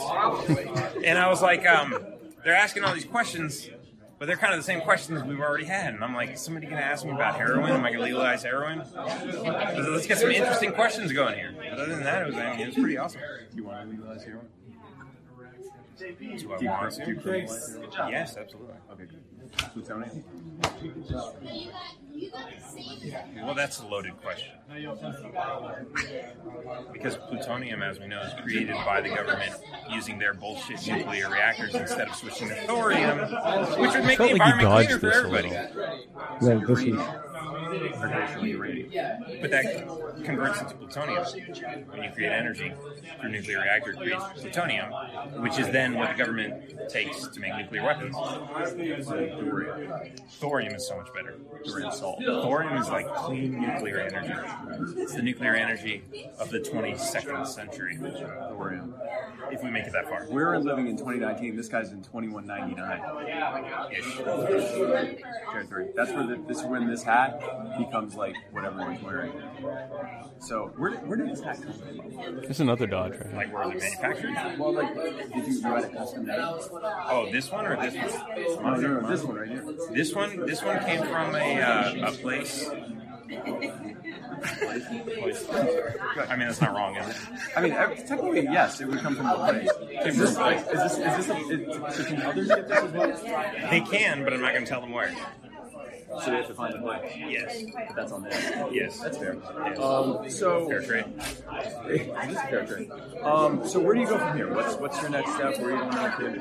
I'm going back to Cancun, and then I'm going to Olean, New York, and then I'm going to Buffalo, New York, and then Olean, New York, and then Mount Upton, New York, and then maybe New York City, depending on schedules. Very nice. So of course you had the situation where you was a supporter of your school and one of your hats, and it ended up getting tragic. Now, were they suspended or just let them suspended illegally? Okay. So, what is your message to all the good little boys and watch? Get suspended because you'll learn so much better at home than you will by the tyrants at your local public school. Drop out, please. Dan, thank you so much again for joining me for this red carpet interview. So, 2 things there. And I'm actually, by the way, Daniel Taxationist Theft Berman is going to be my guest next Wednesday at 8 p.m. On My Fellow Americans, making a grand return this month. And I'm going to have to find out more because I felt like he dodged my 2 questions. One was the uranium, which I think he was just making the point that the government uses uranium to make plutonium. But I just want to make sure that he thinks that should be decriminalized. And then also where his hat came from. He didn't lie. It came from a place. It did come from a place. So I want real quick, today is Election Day, also known as Autumn Cherub Tuesday. Autumn Cherub Tuesday, Ukrainian Autumn Tuesday. Right. And in the Kentucky governor's race with 100% reporting, the Democrat Andy Beshear has 49.2% of the vote, while Matt Bevin, the incumbent, has 48.9% of the vote. So we can roughly say that that's nowhere near over. Nobody's gonna come out saying that somebody's a winner in this one right now. How much does the Democrat have? 49.2 to 48.9. Ooh, in Kentucky? In Kentucky. Yee. I think that this might end up being a really ugly cycle for Republicans. Yeah, it looks like right now Beshear leads Matt Bevin by 4,658 votes. I mean, it's still, and you don't know, there may be big pockets that are still left to be counted that will help him or help her, Beshear or whatever. You don't really know. I don't know Kentucky well enough to be able to tell you that, but that's a close race. That's a really close race. That's not where you expect to be as a Republican running for governor in Kentucky. Right. It says that all precincts are reporting, but I mean, no matter what, I believe that's going to go to a recount. Does it say it's 100% counted? It just says 100% reporting. It doesn't say 100% counted. Oh, okay. And nobody's calling this. Okay. Yeah, no one's going to call that. All right, so let me fish through this Libertarian Party to come up and say you support these candidates. A few hundred or a few. And I love seeing on occasion. Okay. You support these candidates because they're representing something that's so vital to your life. Representing the end of government intrusion. So I want to hand it back to Matt. Thank you guys very much. Oh, was quiet. I thought that was a longer speech. Thank you, Dan. All right. I also want to shout out to what the hell did you do, Fishman? To the South Carolina Libertarian Party in preparation of all this. If you look on the website, they asked the same 10 questions to all the candidates. I think 4 of the 6 answered there, but it's pretty useful information to riff from, not least which Joe Jorgensen apparently has a pretty serious Axl Rose problem here that I think we're going to spend most of the second half of the debate talking about. Okay, we're going to go that's into... definitely her problem. Yes, please. Nope, you can't. That's... So... there we go. Yes. Yeah, I have a rebuttal for you, Matt, yes, actually. Please.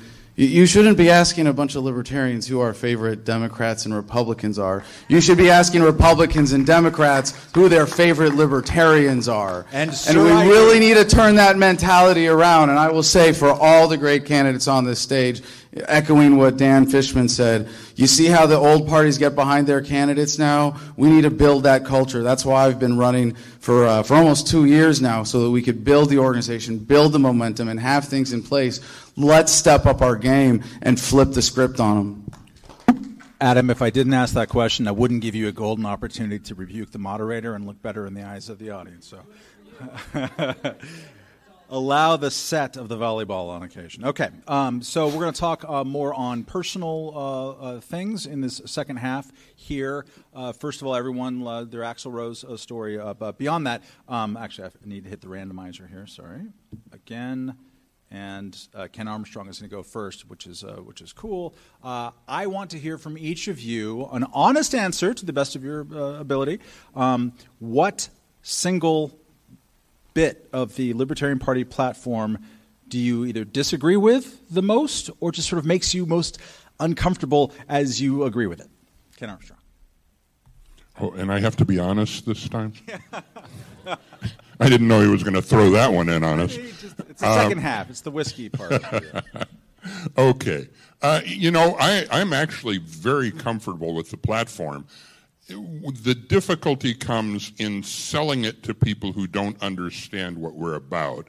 And that takes a little bit of one-on-one, a little bit of honest conversation. When we talk about things like decriminalizing sex trades. You know, it's not because we want to dehumanize women. It's because the government has never done a good job of controlling things like that. So while I'm very, very comfortable with the platform, sometimes we need to do some very personal one-on-one to sell it. Vermin Supreme, is there any part of the Libertarian Party platform that you don't? I cannot wait for this response. Makes you feel uncomfortable? Not that I will admit to. Thank you. Excellent answer. Adam Kokesh, except the part about debate moderators, do you agree with everything in the Libertarian Party platform? I love the party platform, especially the statement of principles, and I love seeing our secretary, Karen Ann Harlow, going out as the big history buff in the Libertarian Party, preserving documents and getting that out there and understanding why we are so committed and what makes us the party of principle, going back to the first national convention when we came up with this idea of having something that is so built in, protected by the 7/8 rule within the Libertarian Party platform with the statement of principles. It is, we, the members of the Libertarian Party, challenge the cult of the omnipotent state and defend the rights of the individual. I've heard it read at state party gatherings like it's straight out of the Bible. It is beautiful. Now, there's one thing that I think is a critical shift in how we present it. I will say there's one thing I'd like to add, and that's localization. I know it's covered in different ways, but that we get government down to the voluntary community level with the everybody gets what they want strategy. We can communicate this message that much more powerfully and reach that many more people. Good. Dan, taxation is theft. Berman, any part of the platform you're uncomfortable with? I'd really like to see taxation as theft sprinkled around a few more times. There's, I think it's Chapter 4, Section 17, where there's a missing Oxford comma. I really think the platform is really great. I think most of it's designed around the basic idea of the non-aggression principle of self-ownership and self-responsibility, and the idea that we don't need government to micromanage our lives. There's no way they can. There's no way that a few hundred or a few thousand or however many politicians we have at whatever level of government, there's no way that they know us individually well enough to know what's right for us. And I think that's pretty well laid out in every single platform that's in there. Kim Ruff, platform. Yeah, it's funny. I don't disagree with any aspect. I don't think he likes Kim because he doesn't, when he'll ask her questions, he doesn't like reiterate what the question was about. He kind of throws it at her quickly. I know the randomizer is choosing who gets the question, but I don't know. It just feels like he's being kind of rough on her, but maybe I'm just partial. He's being kind of rough on rough. He's being kind of rough on rough. Huh? Huh? Huh? Huh? No. Of the platform. In fact, the platform is precisely why I changed my voter registration in 2005 to become a libertarian, because it was such a beautiful articulation of our values and beliefs. He was a little rough on her, huh? Starting with, of course, the statement of principles. So with that in mind, what I'd like to talk about instead is some of the interesting questions I get asked running as a presidential candidate, which speaks more to how little people seem to understand what the actual role and function of the president is. I get asked about all sorts of things that are oftentimes I have to say, well, that's a state powers or thing. That's not something that the president has any impact on. Or, you know, what are you going to do about this issue? And, well, that's the legislature. I'm not running for the legislature. I'm running only for president, which is the executive branch. It's the enforcement arm of the state. I don't make laws. I can act as a functional bully pulpit, but above and beyond that, I have a very limited purview, as we should all have. So that's probably what I would disagree with, is just how some of those ideas actually translate into that role. And Joe Jorgensen. Yes, I agree with the platform, and I've actually never registered or voted Democrat or Republican in the 40 years that I've been voting. In fact, when I moved to a state that I knew I was going to be there temporarily, I actually went through the trouble to get my voter registration card just so I could vote for Ron Paul, even though I was going to be leaving in a few months. So yes, I love the platform. That's why I'm part of the party. The only one that I would question is Harry Brown and Ron Paul did disagree with the abortion issue. And while they did a very good job of supporting the platform, I wonder if maybe it would keep some people out as far as who would say, yes, that's part of the right to life. And I'm not saying that the platform should become pro-life, but perhaps not have it there just so that it doesn't keep some people from even considering us, because we need to grow the party. And we need to grow the party with people who want life, liberty, and property. So what she's talking about there is, and I'll pull up the party platform. So she just said that the Libertarian Party should put being pro-life in their platform. Basically, or just not mention it at all. She's a big fan of not mentioning what the Libertarian Party believes in order to get voters, which seems a little ingenuine.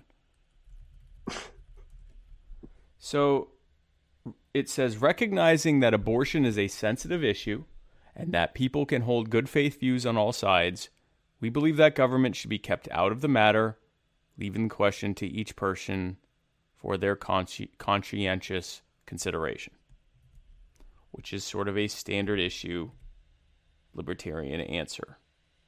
The government shouldn't be involved. Whatever you think about life, the government shouldn't be involved. And she's saying, let's remove that so that maybe pro-lifers might think we're pro-life.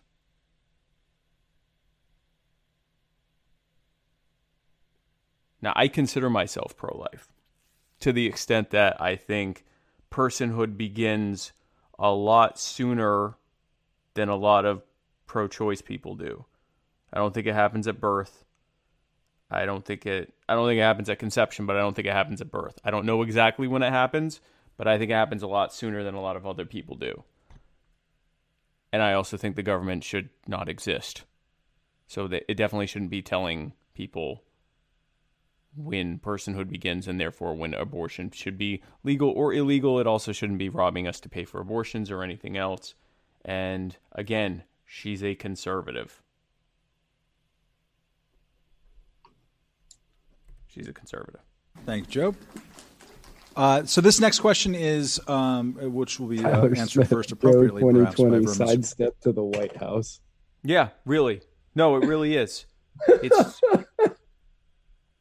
It's just like literally just let's not say what we think about stuff because it could offend someone. I think it's a terrible, terrible, terrible idea what they're pushing. I think it's a terrible idea. I don't know what on earth the people who think she's a good pick.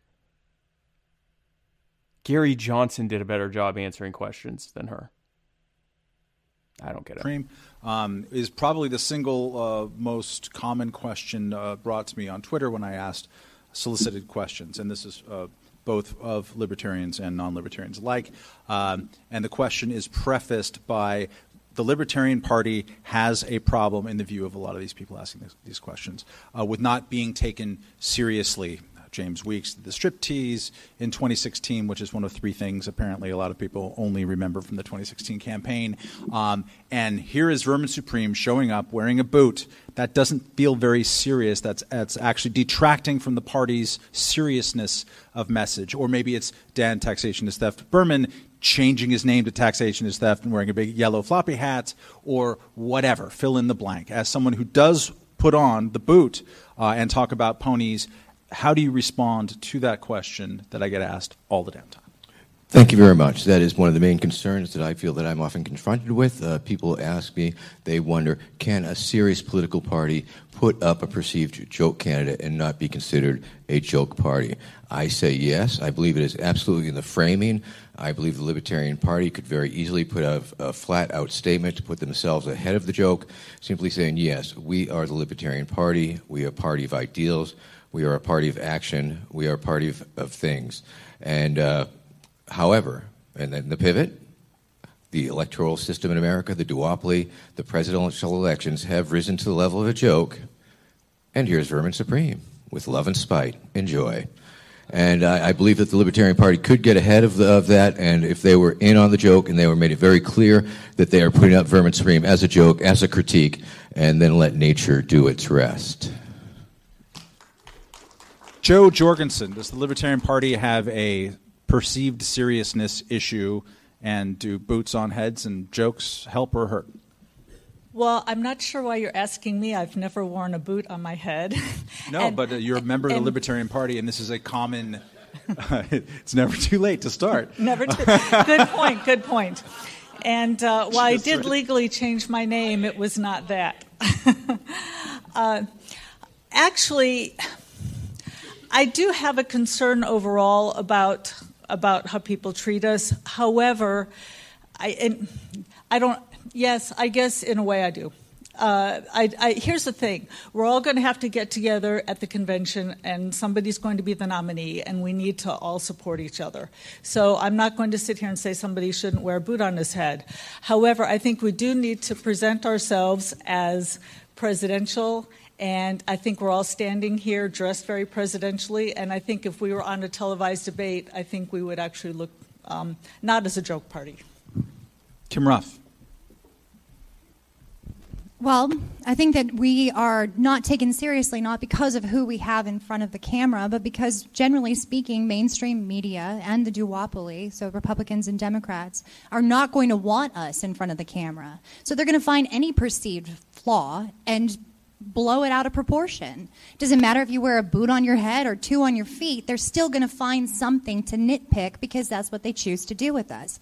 However, if we are unified in our messaging, because it is all sales, if we're unified in our messaging, we are clear about what it is to be a libertarian, then we can get this information out there.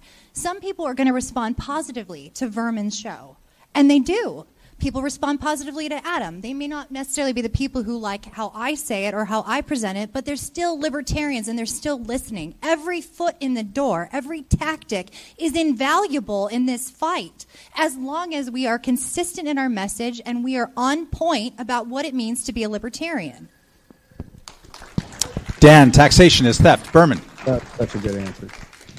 I agree. Can anyone in this room name more than 2 Republican candidates who are running, or more than, let's just say, 20 Democrat candidates that are running? There are over 700 candidates, and that was an article that was put out months ago, who knows how many now, that are running for the presidency. Many of them are Democrats and Republicans, and many of them have much bigger issues than what they wear on their head. The reason you don't hear from them is because the media controls what we see. And look what won. Look what's in the White House right now. That started out as a joke. Everyone thought that was a joke. Nobody thought he was going to win. Everybody laughed at him. He's crazy. And what happened? Now, I'll give you, he's a little bit different. He bankrolled himself. He's a billionaire. He's made lots of money ripping people off. We don't have that. Okay. But is a hat really going to make that much of a difference when we have such a big issue with the media controlling what we see? Shouldn't we focus our attention there and ask why they're not giving attention to any of the other candidates, whether they're libertarians, green, or independent? Why? Ken Armstrong. Well, I think our problem is not so much whether we're theatrical or not theatrical. We've got 6, I think, just fabulous people on the stage today, and I think we all make each other better. I think there is a perception issue that's created by the media, and I think it's a real thing. And I agree with what Vermin says, that we need to explain ourselves a little bit better and help the public to understand what's going on. But I do think that we need to identify what our brand is and stick to the brand. And that doesn't mean that we all have to wear a dark blue suit and a gold tie. And it certainly doesn't mean that we all have to look like Shrek or sound like Darth Vader or any of those things.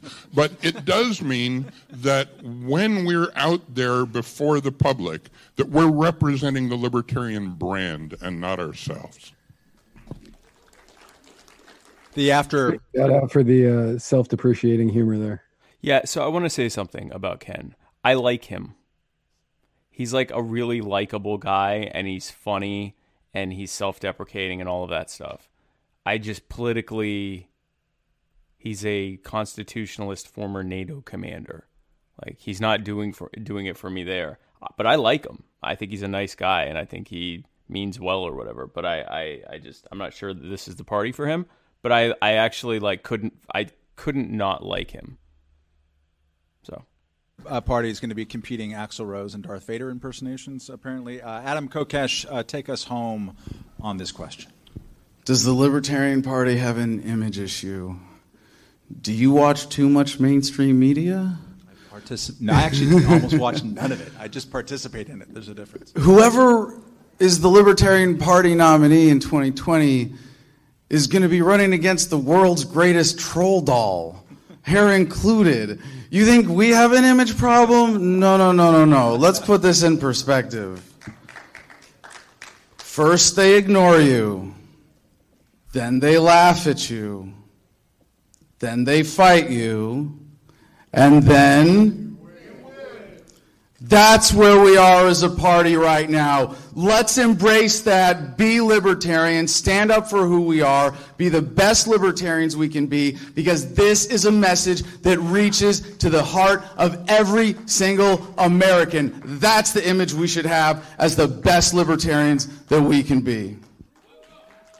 Thank you, Adam. Stay standing, Adam Kokesh, because you are first in the next round, which is each question is going to be personalized to the person answering it, and so it's not going to be generalized. So, question to you, Adam Kokesh.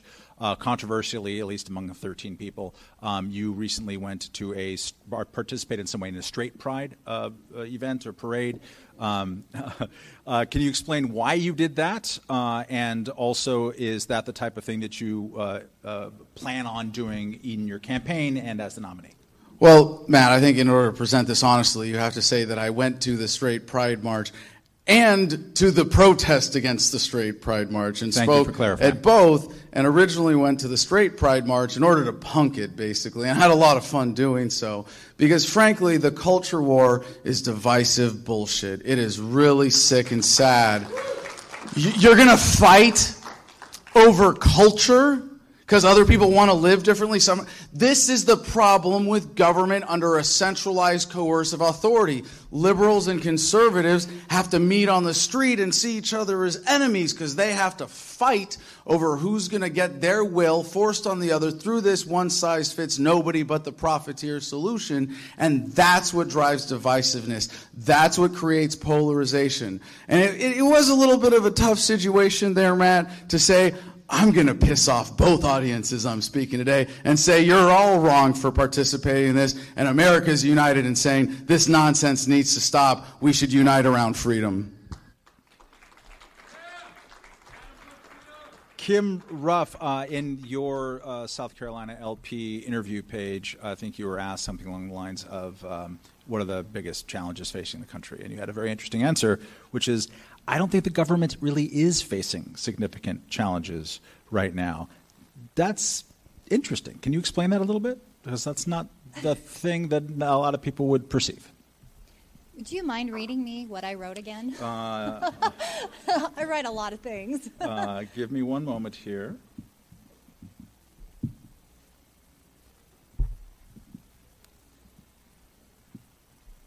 What is the biggest? That's pretty quick, right? 10 seconds of being called out on. What is the biggest challenge facing the federal government currently? Kim Ruff was asked as she's filibustering for her answer.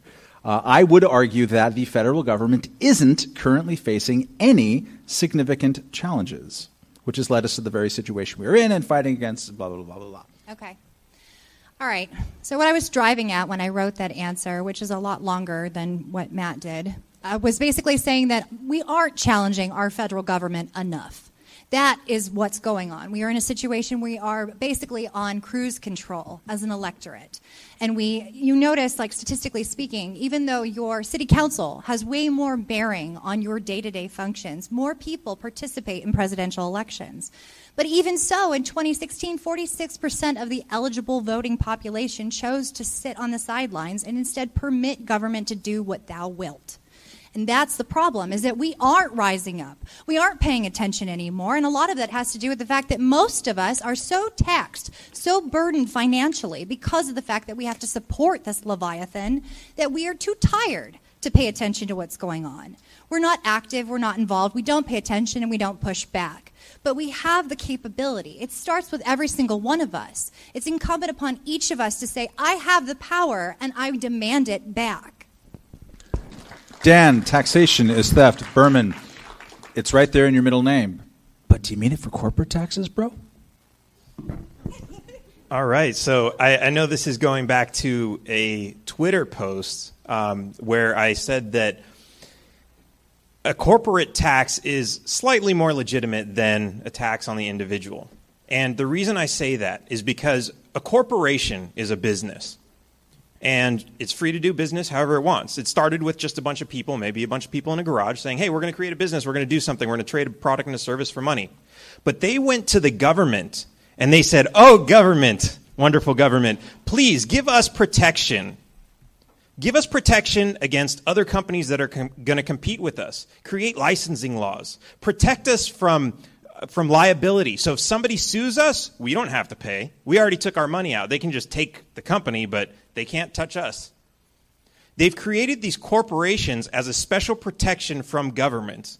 And it's really more like you're buying something. So, yeah, let them pay. They agreed to it in the first place.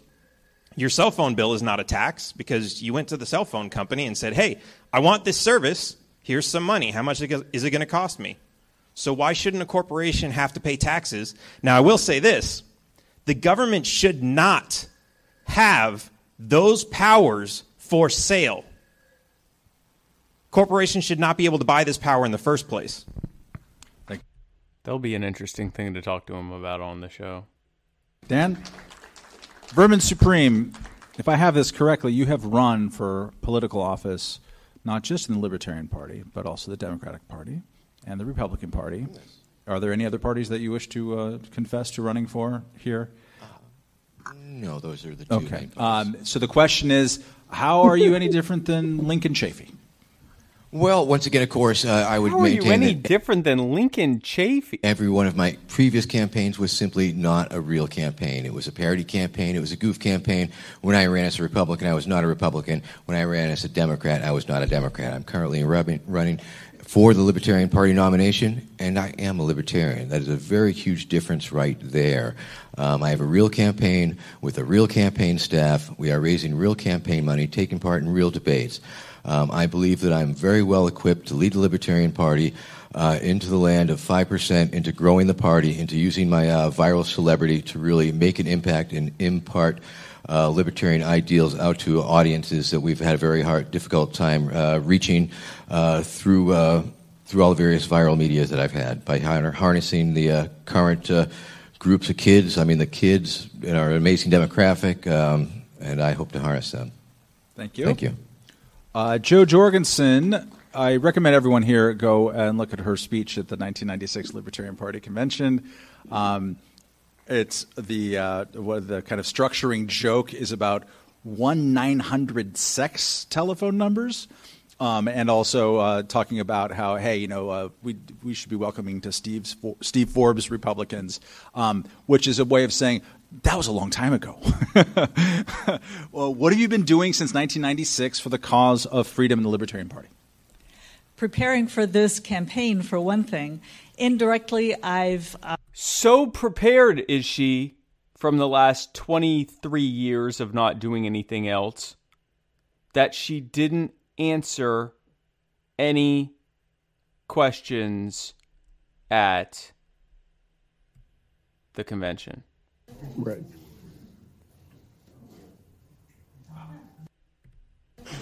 So she's prepared herself, Matt. Any second.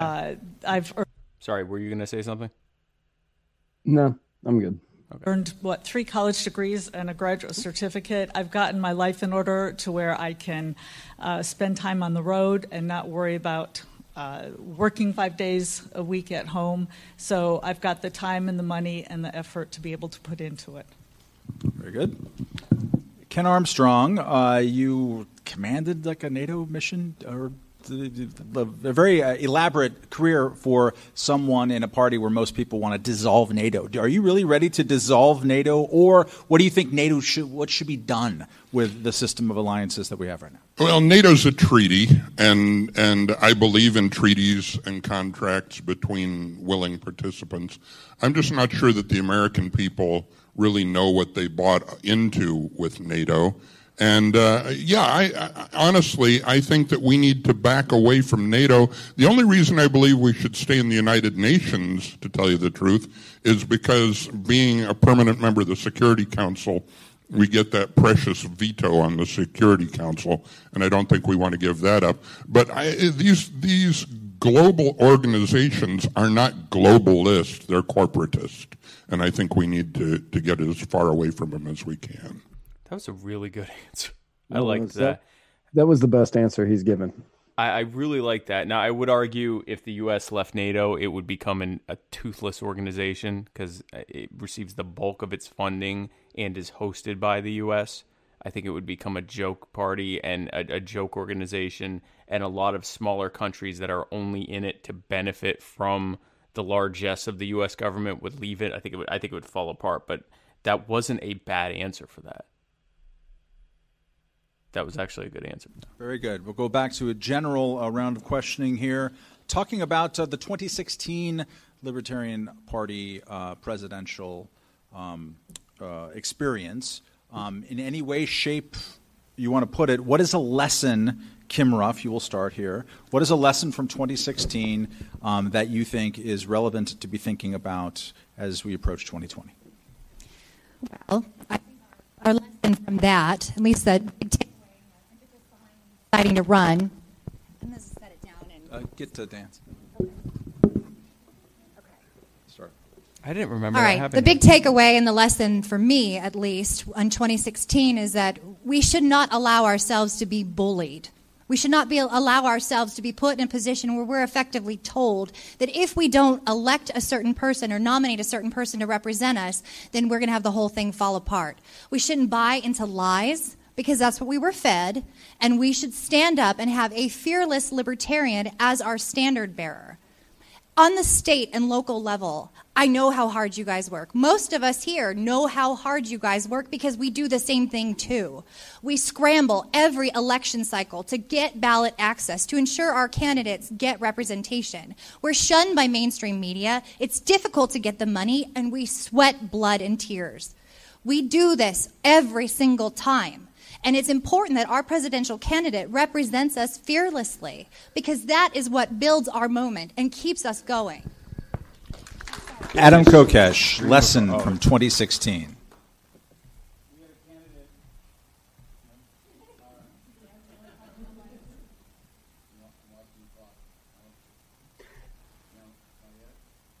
This is more of the issue, the part of the technical issues that we were having. All right, now we're live. Start the clock. All right, so in 2016, we nominated someone who was running in 2012. We gave him the mantle of being the Libertarian Party nominee for president. And he could have spent the time in between using that to build the party. And instead, he went and rode bicycles and climbed mountains. Good for him. The biggest lesson I see there is that if we're going to nominate someone, we got to recognize that what we're giving them is incredibly valuable. And it has to be someone who we can trust with that, who's going to use it to maximum impact, whose commitment to the cause is unquestionable, who's been in it for the long haul, who has the endurance, who has the commitment to the cause to take advantage of that. And the other thing in 2016 in that race is that we need a different message. We need a fundamental shift from playing their game, making this about politics. It's not. Freedom is about love and ethics and unity and basic moral principles that unite us as a human family. When we put that forward, that's how we're going to win, not by playing their game.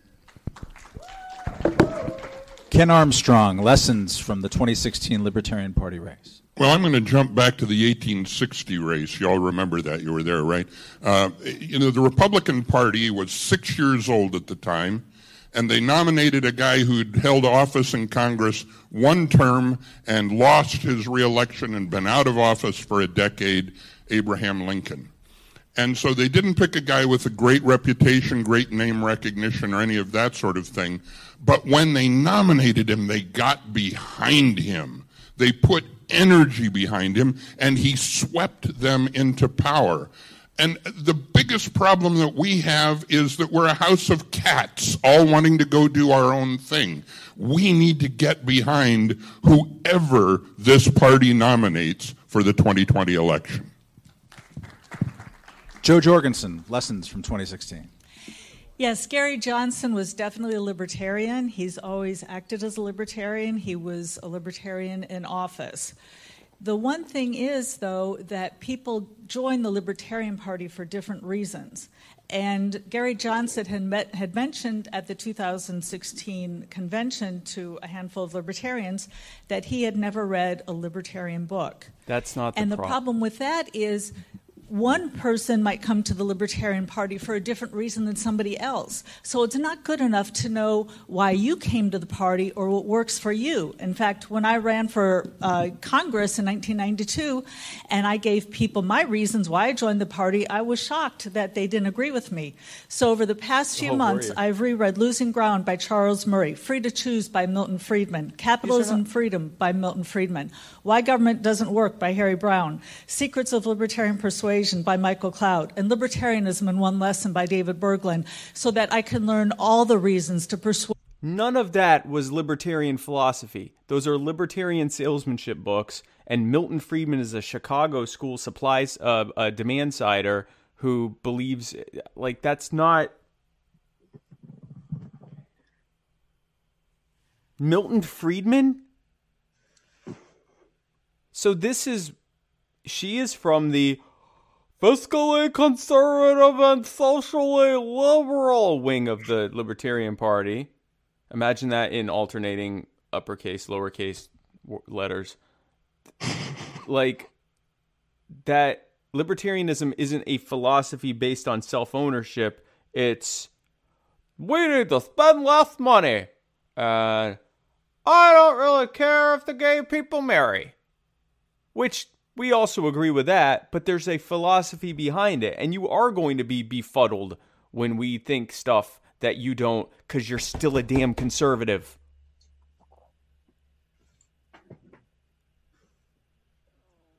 And at least Gary Johnson had a history of as being a successful governor. What is your appeal?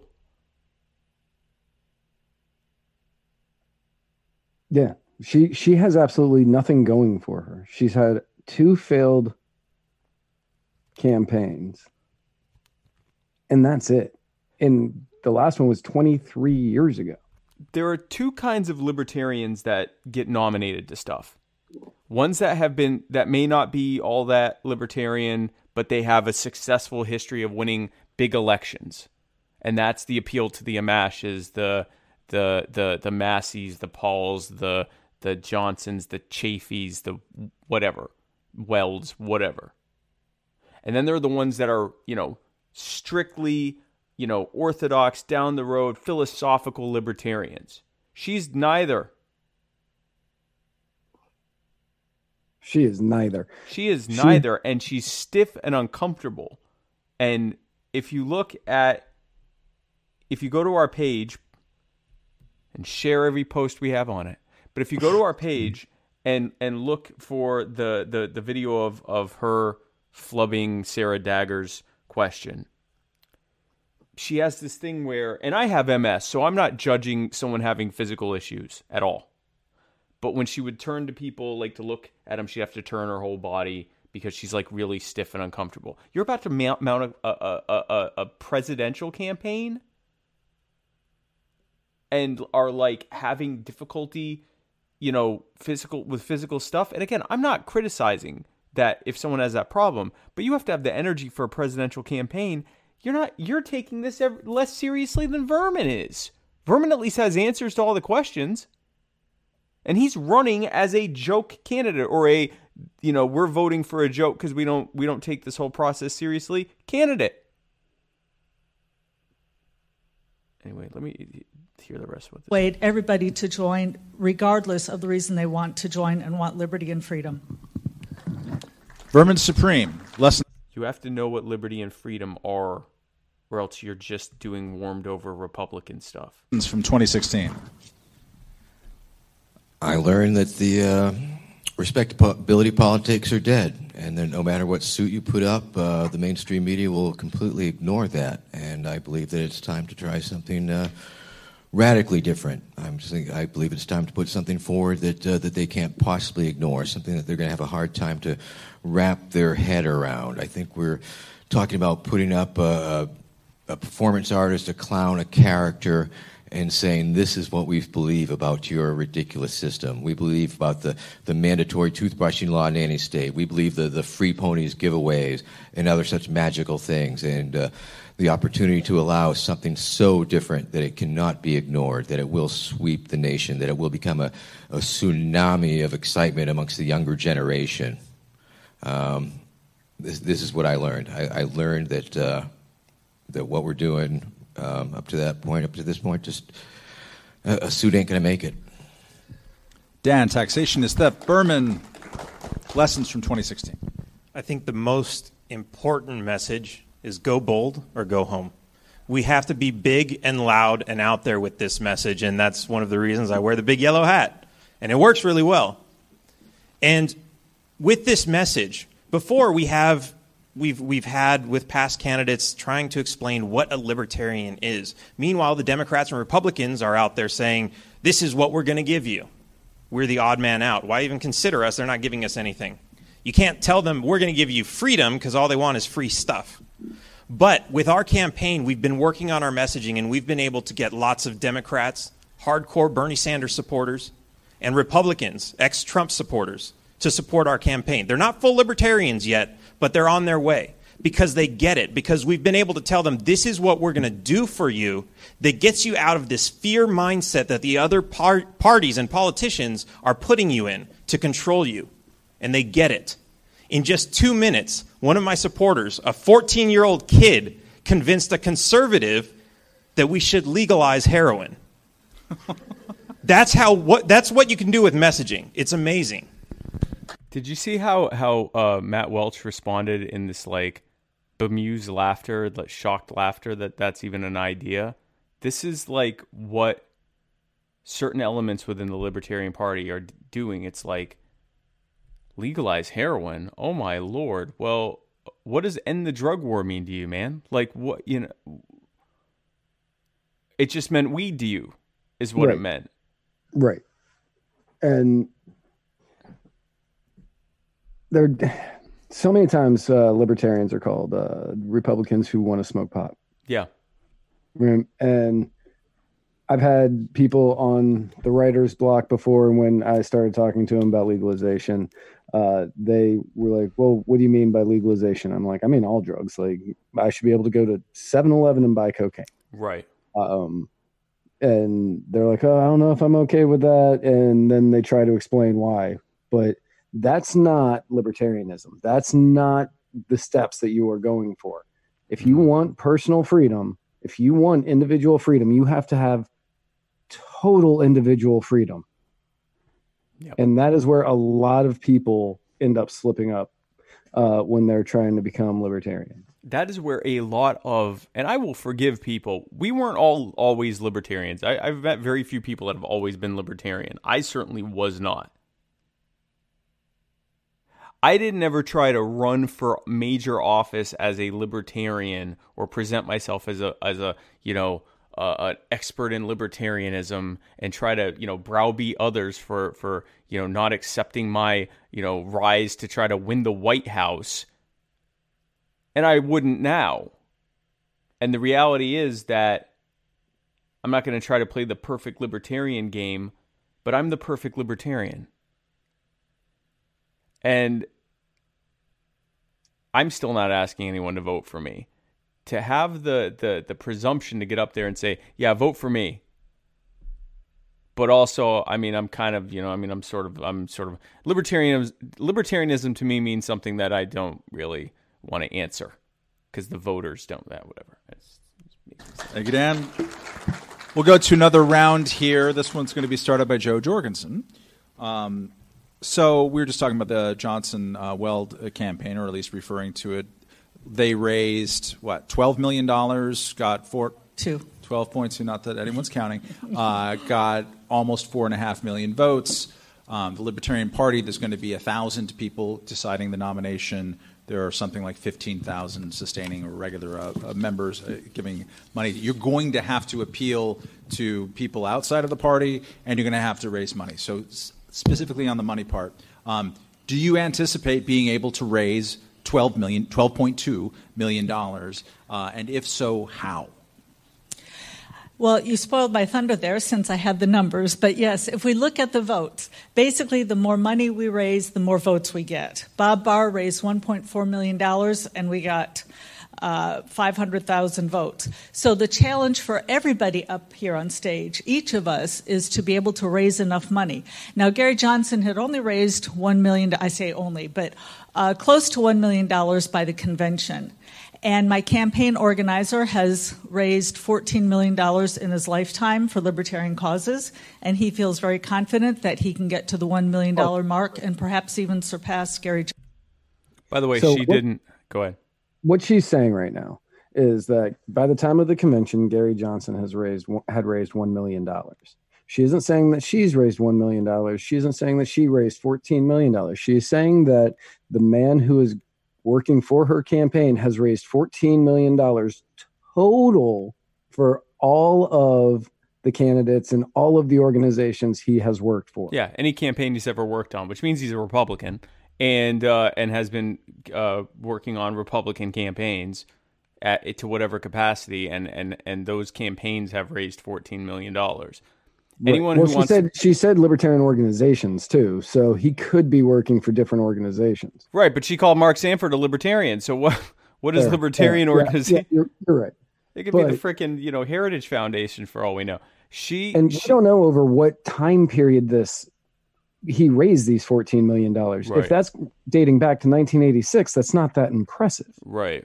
And it's also, I mean, again, if you can even find her website, you tell me that she's going to raise 14 anythings on that.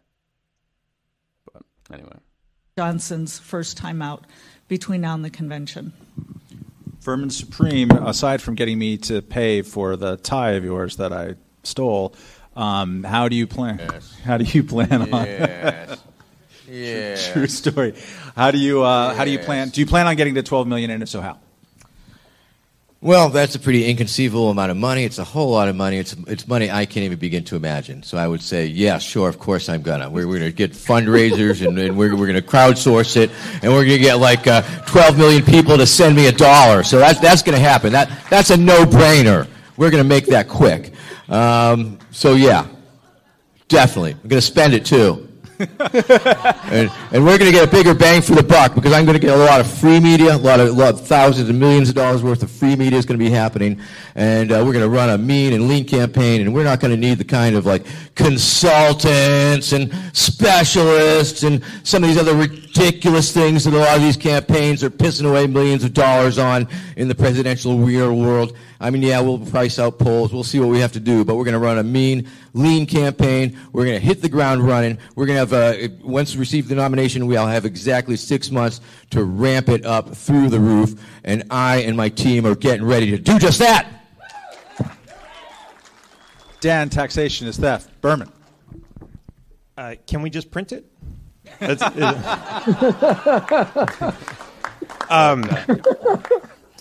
So there's a lot of interesting story around this, and we have to look at a lot. We have to look at what was the environment in 2016. We had plenty of libertarians who were in the party who were convinced that we were going to win just because we had the one candidate that everybody didn't hate. Yep. And this is a huge motivating factor, but it's only going to get us so far.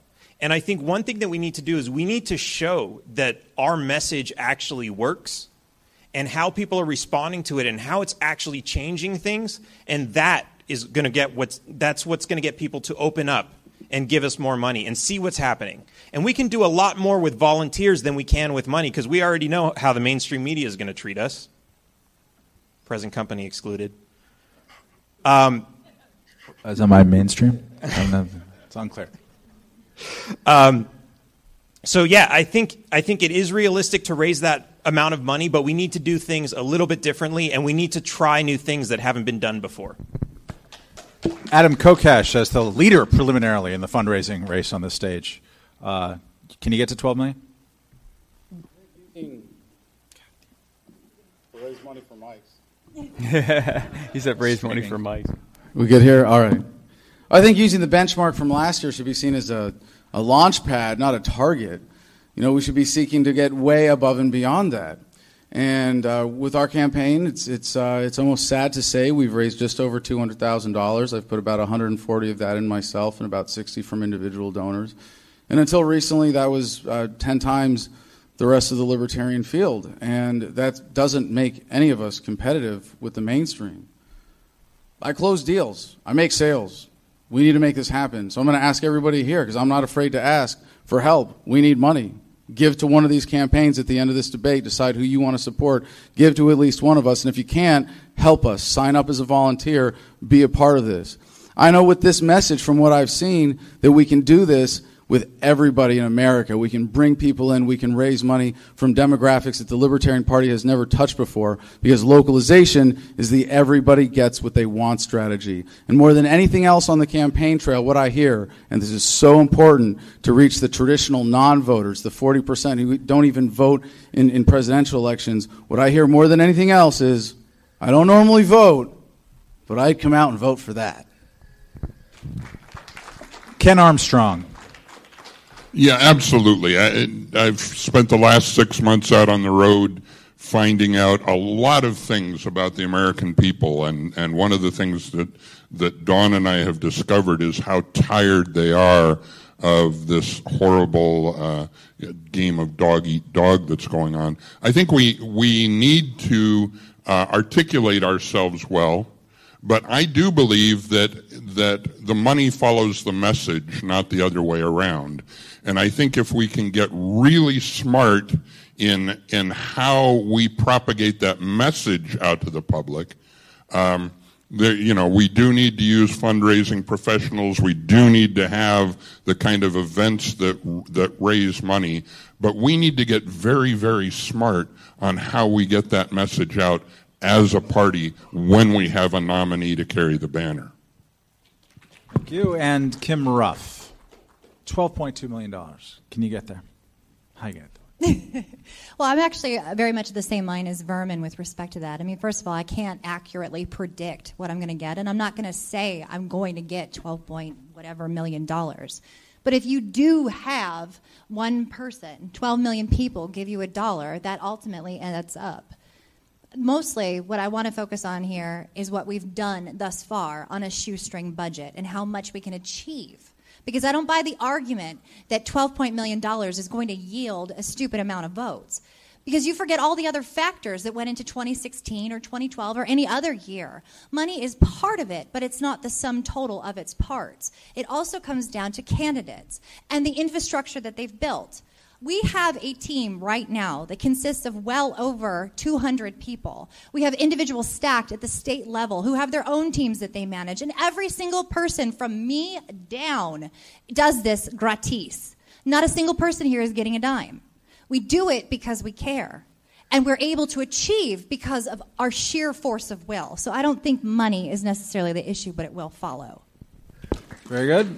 I think what we'll do here is have one last round of questioning, and in order to get rid of the awful bottleneck that is me, allow the candidates to question one another if they so choose, and then after that we'll go to closing statements. So before we get to that, it's a good time to throw in one more red carpet interview. This one was actually a surprise endorsement, double endorsement by Ryan Teeter, the anarcho gun guy.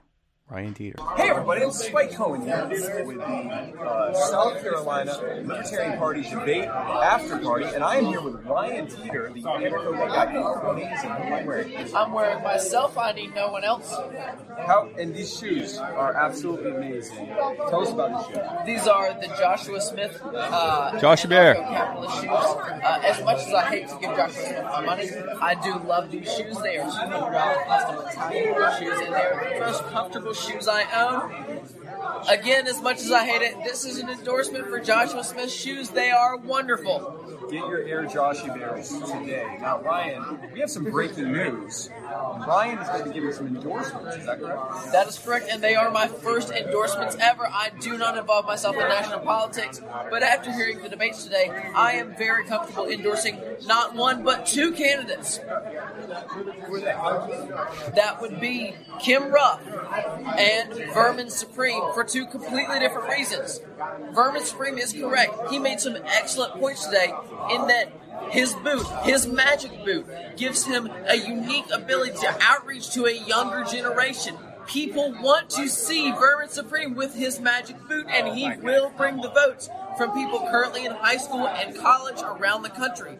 The other endorsement, Kim Ruff, is a solid candidate willing to pass the spotlight on to candidates running for state and local offices, which is something we sorely need in the libertarian community. Very good. Now, at the end of the day, one of them is going to have to be the presidential candidate, assuming someone else doesn't win, and so it's going to have to come down to one. If it comes down to that, will you have to pick, or would you prefer him to fight in some kind of like an age method? Honestly, what I would love to see, somebody brought this up earlier today. As much as I love John Phillips, I would love to see a Ruff Supreme card. Ruff for president, Vermin Supreme for vice president. That would be the perfect libertarian card. Kim Ruff to pass the spotlight and get a legitimate, solid candidate vote, and Vermin Supreme bringing his years of gaining attention from other parties. Look, Vermin Supreme is somebody when I can talk to people who do not know what libertarians are, and I bring up Vermin Supreme, and they immediately know who I'm talking about. He is someone who captures the spotlight and who has a much broader range of attention than libertarianism in general. He is the perfect person to run as a vice president candidate and bring attention to a campaign, and that's why I think that Kim Ruff and Vermin Supreme would be the perfect card. Okay, but hear me out. Is there any presidential candidate that you would like to see in a case match with each other? That's a hard one. I'm thinking Ken, due to his military experience, would be an excellent person to see in a cage match. He gets his hard. My money would probably be on Ken. Kim's kind of gigantic, so I would have to say Kim. She's significantly larger than me. She's like 4 inches taller than me. She's an Amazon. She's massive. So I'm saying Ken versus Kim. That sounds good. We can see if they'll fight on the card. Yeah, we could. I think we could make some money off that match. We should sell tickets to that. I would pay to see that. That's very good. Well, thank you again, Ryan Teeter, the Interco Gun Guy, with our red carpet interview. Shout out to me for spending hours trying to figure out what was being said in these videos. So when you said, who are they? It sounded like you said, who day? And then I immediately was thinking that you were making a reference to the Cincinnati Bengals when I first heard that. I was definitely not, because I still have no idea what you're talking about. Right, yeah. Then I was like, how would he even know what that means? Yeah. Also, Ruff Supreme sounds like something you would order at a BDSM club. I'd try it at least once. Or like an edgy Taco Bell. The Ruff Supreme. The Ruff Supreme. You're going to be on the toilet all week. Yeah, that was an interesting take that he had. Also on, I kind of wanted to see if Ken would fight Kim on the carpet, but he had already left. So unfortunately, we didn't find that out. Shout out to Tom Arnold for his mating call there partway through that he made. Yeah, so let's finish off this debate. Going to throw it open to the field, starting with Vermin Supreme. You can ask any one of your fellow candidates, or maybe someone in the audience, or me, or camera, or the flag, a question, and they will have 30 seconds to respond. Any question, field is yours. Ken, what about the Dallas Accord? What about the Dallas Accord? Exactly. What is Aleppo?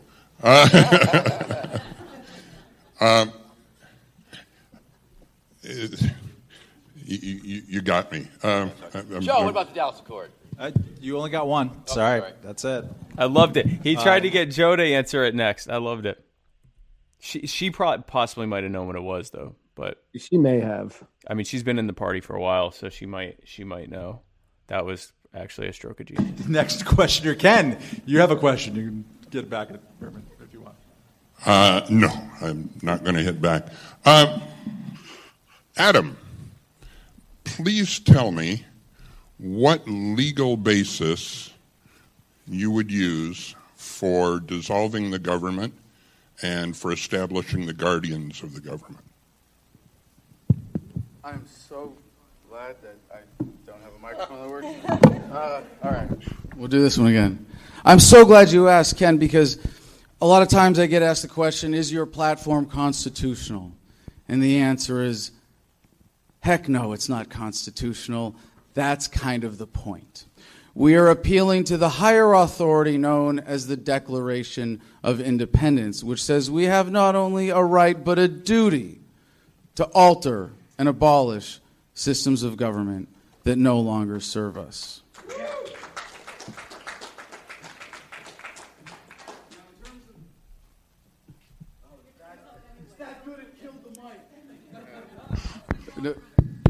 He could take a bit more time. It's all right. Central to his thing. Go ahead. Okay. But hurry.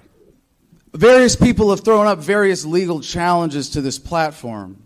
But the reason we're doing it this way, turning the presidential election into a referendum on whether or not the federal government should exist, should be allowed to continue to exist, is that when the American people decisively say, we're going to put our foot down, we're not going to put up with this crap anymore, nobody in a suit in Washington, D. is going to stand in our way. And if you say that I can't do this, what you're really saying is that the American people can't do this, and I disagree.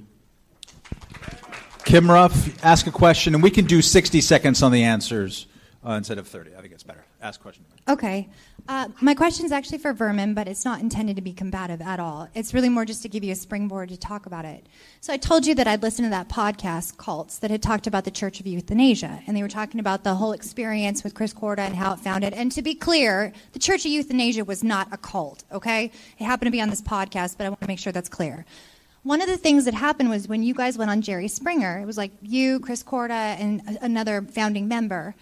You guys were a little bit disparate in how you presented the point and purpose of it. I understand the point and purpose, but I was just wondering, since one of the things we struggle with as libertarians is presenting a unified message, how are we going to, as a team, all be able to combat that, ensure that we do present a unified message, and how are you part of that solution? Thank you for that question. The COE was, of course, an agitprop performance art group that I was involved with in 1997, long before I had considered any. By the way, guys, when you stop watching this, Google Church of Euthanasia, Jerry Springer.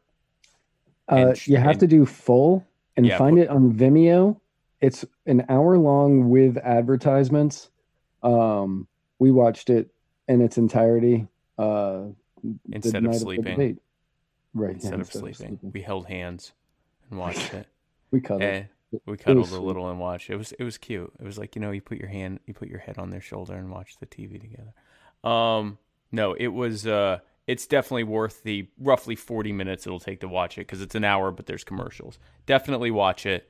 Definitely watch it. Sort of a real campaign. It was pretty outrageous. It was pretty over the top, and it was definitely all about shock and in your face, and the imagery was really frightening.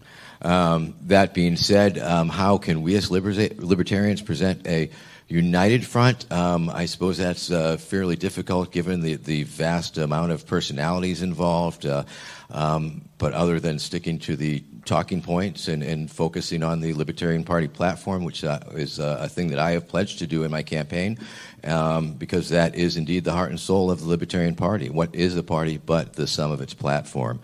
So I think as long as we can all stay on topic and make that the topic of conversation, make sure that's where we're at, then we will appear as unified as we can be under the circumstances, given all the varieties of libertarians there are.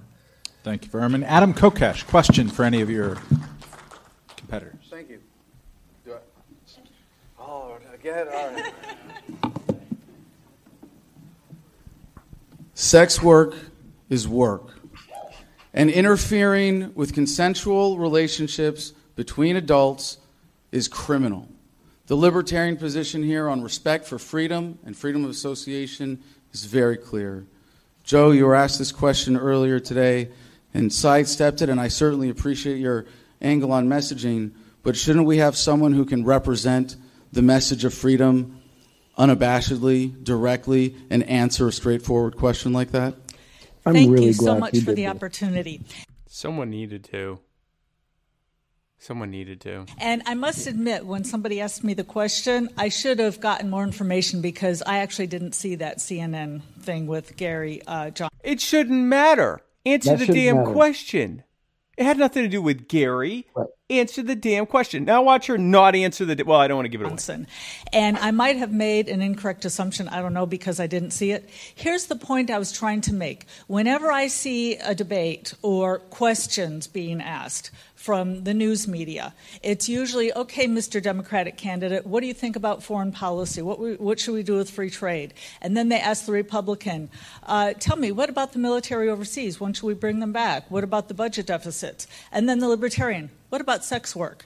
And what my point was is that we need to be treated with the same respect as Democrats and Republicans. No, it wasn't. Now, if they're asking Democrats and Republicans the same question, absolutely. But my answer would be, and I would like to use Ed Clark's, the way Ed Clark answered a question like that, and I wasn't clear on this, is if somebody asked Ed Clark, well, what do you think about this? And it was a question that nobody but a libertarian would answer. For instance, he would say, for instance, yes, I agree with that, but this is what the voters are suggesting. So my answer would be, yes, I would immediately first day. My answer to the question is my first day in office, I would release everybody from prison who's in there for a nonviolent sex act. And now let's talk about what the voters are asking me and put us on the same level of seriousness as a Democrat and Republican candidate. Joe Jordan. That's like, I mean, you had all day. She had like 4 hours to come up with more, 5 hours. Yeah, it was like 5 hours. 5 or 6 hours to answer, knowing that someone was going to hit her with that. Yeah. You had to know. So Dave Jones of the Vermin Supreme campaign, like he said that night, he said she had to know that everyone was going to want to ask about that. And your response was that. And she keeps quoting libertarian people that no one has ever heard of. Yeah, I just had to Google that guy, and I still don't know if I found the right one. It's beyond tone deaf. Jorgensen, keep that mic. Ask a question of someone here. Sure. Ken, we're all libertarians here running for office, and I would just like to know, please define what is a libertarian? Here's a softball question. I'm not sure why she did that. Maybe she wants Ken to win. A libertarian is a person who believes that they have more right than anyone else to determine the course of their lives. A libertarian is a person who believes that the less government we have to interfere with our lives, the better off we are. To be honest, you did a lot better that than I do when people do that to me. Dan, taxation. Yeah, that doesn't surprise me. Anyone need an editor? Steph Berman, let's finish this round. Ask a question to any of your co-runners for president. There's only one question on my mind, and so I know most of the candidates' answers, so I have to ask. Let's go with Ken. Is taxation theft, and what would you do about the income tax and the IRS? Okay. This is a thorny one, but I'm wearing my porcupine today, so I can do that. As a legal matter, taxation. Go ahead. What was that? He said, this is a funny one, but I'm wearing my porcupine today. As opposed to what? His NATO command hat. I don't know. Taxation is not theft. by legal definition. By moral definition, absolutely it's theft. And even more important than that, the income tax itself is stupid. It's a regressive penalty for productivity. The worst way to grow an economy is to penalize the people for productivity. So if we're going to have any kind of tax at all, it should be a voluntary tax based on consumption, not on an involuntary tax based on productivity. All right. Thus ends the question period of the debate. We're going to go to closing statements, which the candidates will have 90 seconds, as they did. And we will go in the reverse order that we did the opening. So from Ken Armstrong on down. It has been my pleasure for the last 6 months, and I will say that a lot of times pleasure comes with quite a bit of pain, but it has been my pleasure for the last 6 months to travel 40 states so far around the country and to get to know American people in a way that I never had before. And really, I mean, met with David Thoreau at the Independent Institute in California, had dinner with Larry Sharpe in New York, and those were wonderful experiences. But even more important than that were the ordinary everyday Americans, the homeless people, the waitresses, the hotel staff, the people that we met on the street, and just finding out how, honestly, you know, we say something all of the time, but Dawn and I have been discovering that this is absolutely true. If people know what we're about, they discover that they've always been libertarians. It took me until almost 25 years ago to discover that I was a libertarian.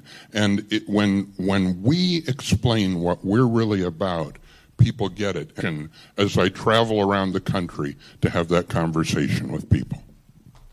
Thank you, Ken. Vermin Supreme. Thank you. My boot is a boot. It's a magic boot. It stands for all that is good in America and the rights that the Libertarian Party stands for, the ability to wear a boot on your head if you so want to, because it harms no one at all. 3.9 million high school students graduate in any given year. Give me 2 of those years, that's 8 million kids. Add that to the 17 million college students in college any given year. That's a pool of 25 million people. Give me 1 out of 4 of those voters. That will equal your 5% right there. That does not include the millions and millions of disenfranchised, disillusioned, disgusted individuals who could be voting but aren't voting. I think we could give them a very clear-cut choice. Putting up a man with a boot on his head will certainly show and demonstrate the contempt that is worthy of the duopoly in their presidential charade.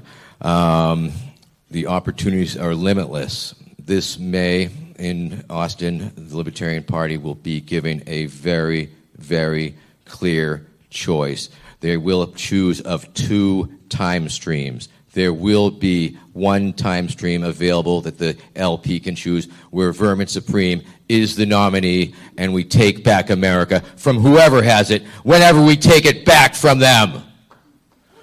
So we got to preview his speeches at the Airbnb and just loving it, just doubling over on his speeches. My magic boot. We're going to take America back from whoever took it from us. Love it. Or something else. The choice will be yours. Choose wisely. Together we will ride our ponies into a zombie-powered future. Thank you. Jo Jorgensen, closing remarks. As the presidential nominee, I will double the size of the Libertarian Party membership. How do you know I can do that? Because I did it before with Harry Browne. In 1996, we more than doubled the National Party size from 10,000 members to over 22,800. But we didn't do it alone. We did it by teaming up with the national leadership. We teamed up with National Chair Steve Dasbach. In fact, Steve's here. Can you say hi? We teamed up with Bill Winter, Communication Director, Perry Willis, and last but not least, we paired up with Michael Cloud, the fundraiser for Harry Browne. Can you say hello? What on earth? So, as the presidential nominee, what I would do is I would work with the Libertarian Party closely to make sure that everybody we came in contact would be sent to the National Libertarian Party and double the size of the Libertarian Party. Big government is the problem. Small government is the solution. No, it's not. Vote No. Dr. Joe Jorgensen, the small No government is the solution. government candidate. Adam Kokesh. Before we start the clock, can we... All right, we got one. All right, let's do this. Are you fed up with the two-party system? Can we do better than this, America? Are you ready to live up to the ideals of the American Revolution? Government keeps us divided, fighting over power in a centralized system driven by hate. I'm fed up with Cadet Bone Spurs, our narcissist in chief. But the culture of hate politics goes well beyond Orange Julius. Yes, Trump, you are driven by so much statist hatred, and this is the Lovolution. Just as light drives out dark and love drives out hate, you will lose and love will win. America, we are too good for this government. We don't have to be forced into one system to be united in American values. Localization is the cure for polarization. With voluntary community-level government, you can live in harmony with systems that represent your values and meet your needs. With localization, we unite every single American around that which makes us America. A revolution with every generation. To get better microphones. Yes, all right. I'll be done in a few seconds. All right. He took this well. We are called upon now by fate and fortune to have the best revolution ever. A revolution of love and peace and freedom. A way of harmony. This is the revolution you've been waiting for. Thank you very much. Dan, taxation is theft. Berman. So first, I want to apologize. I hope I didn't insult you by saying mainstream, but it's a pretty legitimate organization. Dude, I'm old. Not So one thing that I think is really important to recognize is the government that we have, as big as it is, as much as everybody hates it, especially when their party's not in charge, that government is a government that we have that people wanted. You have one party who says, oh yeah, I want the government to get bigger as long as my guy's in charge. And then a few years later, everybody else says, well, those people did all those things to me. We need my guy in charge to make the government even bigger to reverse all the damage that was done. Yeah.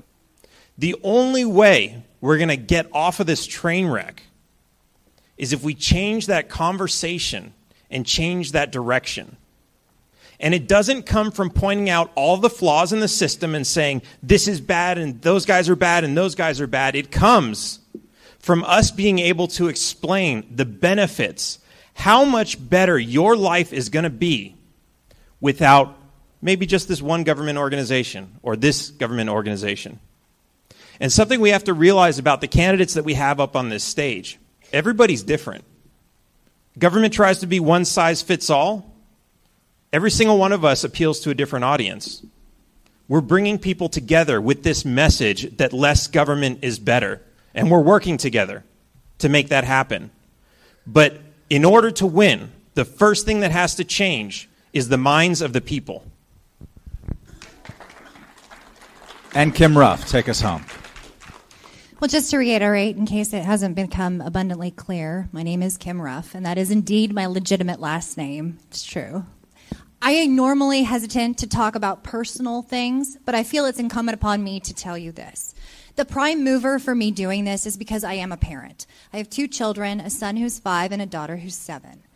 And because I have children and I think about the world that they're going to inherit, I'm terrified. I am terrified, and I think a lot of people feel that way. Every single one of us is here, not just because we see logically how illogical or antithetical to our belief system government is. We see the direct impact it has on every single person in our lives. We have family members we care deeply about who are serving time in prison simply because they had the temerity to have marijuana. You have people who are incapable of advancing economically or starting a small business because of the huge burden government puts on them.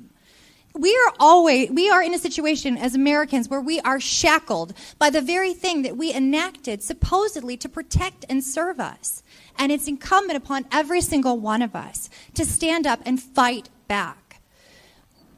We need all hands on deck. That's why it's something that I've talked about multiple times, is that our campaign is a volunteer organization made up of hundreds of a veritable who's who of awesome activists who've been in this movement right next to you this whole time. Every single one of us has to pick up a shovel and dig. There's myriad ways we can attack the Leviathan of the state, but we need to push back. Otherwise, our children will inherit a mess that we cannot fix for them. Thank you, Kim. Let's give a round of applause to all 6 candidates here tonight. Thank you to the South Carolina Libertarian Party for inviting everyone here, including myself. All right, so that was fun. And this is so guys, if you want to sound off on who you thought won, Matt, do you want to give your thoughts on who won before we give the results of the straw poll of the people that were there? So Adam gave great answers, but he didn't do the best performance, but I can't knock him on his performance because his mic kept going out. Right. Dan did great. Vermin did great. Kim was, in my mind, Kim won that. Yeah. In my mind, Kim had the most solid answers. And she appeared to be pretty unflappable. However, it's hard. Like, Adam probably would have given a much better performance had his microphone not been going out. Yeah. Dan killed it. I believe Dan killed it, but I don't think he was able to say the things he wanted to say. So, because I don't think that I felt like the questions were kind of weak from Matt. It was geared towards this being a more standard debate, whereas Dan wants to talk about like why government shouldn't exist and why we should be allowed to do whatever we want. With that said, Adam was able to take those questions and do that. Kim was able to do it. So I would say if I felt like it's a tough one because I think Kim had the best performance. Kim had in an apples and oranges way, Kim and Vermin both had their best performances because they're both trying to achieve, in some ways, 2 completely different things. Vermin is trying to say, listen, if you think this whole thing's a joke and you want to grow the Libertarian Party by appealing to people who think it's a joke, I'm your guy because we can all be in on the joke. We can all laugh at it. And you can bring in someone who's way more popular than anyone currently on the stage and make that case. And Kim's whole thing is, I am the most, I'm incredibly, I am a strong libertarian. I've worked on many campaigns. I am supporting other candidates in down ticket races. I'm about growing the entire party and moving up in a grassroots fashion. So obviously both trying to get to the same destination, but with different strategies of having to do so. So I'd sort of have to give it to both of them in terms of who won. I think Dan gave a very a good, solid performance. I think Adam probably would have done better without the mic. Right, without the mic issues. Without the mic issues made it difficult for him to get into his rhythm. Yeah, and I've seen Adam speak before, and he's normally very charismatic and he's normally very engaging. And on this one, again, like the mic going out on him throws off that rhythm. Yeah, so it's impossible to judge his performance in this debate based on the standards that this debate held. Right, and he still did well. I mean, he still carried himself well. Dan, I think, did well, but Dan's not very theatrical. So Dan is one-on-one very, very engaging, and in small groups very engaging. I don't know how well that translates into like speeches on a podium appealing to a large crowd type of thing. But I think he did well too. But I guess if I had to pick winners, it would be Kim and Vermin for kind of completely their appeals and what they sought to accomplish there was what was kind of different. Chris Reynolds is saying the Dems won Kentucky and Virginia. Yeah, the Dems, the last one I saw, they were up by 0.3% with 99 or 100% reporting. The Dem for Kentucky is saying that they won, but it's definitely going to go to a recount. Odds are, yes, they did. The Dems also winning Virginia. Well, the Dems have been sweeping Virginia since 2008, so that's really not that big of a deal. Although Liberty darling Nick Freitas won a write-in campaign in his district, which is you don't hear about that often. But it was by like 14% he won doing a write-in campaign. Wow, that's impressive. That's very impressive. So Chris also said philosophy debate versus pragmatic debate. Both can be right. Yeah, if the pragmatists are presenting an actual viable plan, they're just saying vote for me because I'm not as theatrical or as, I don't wear a boot. But they're not.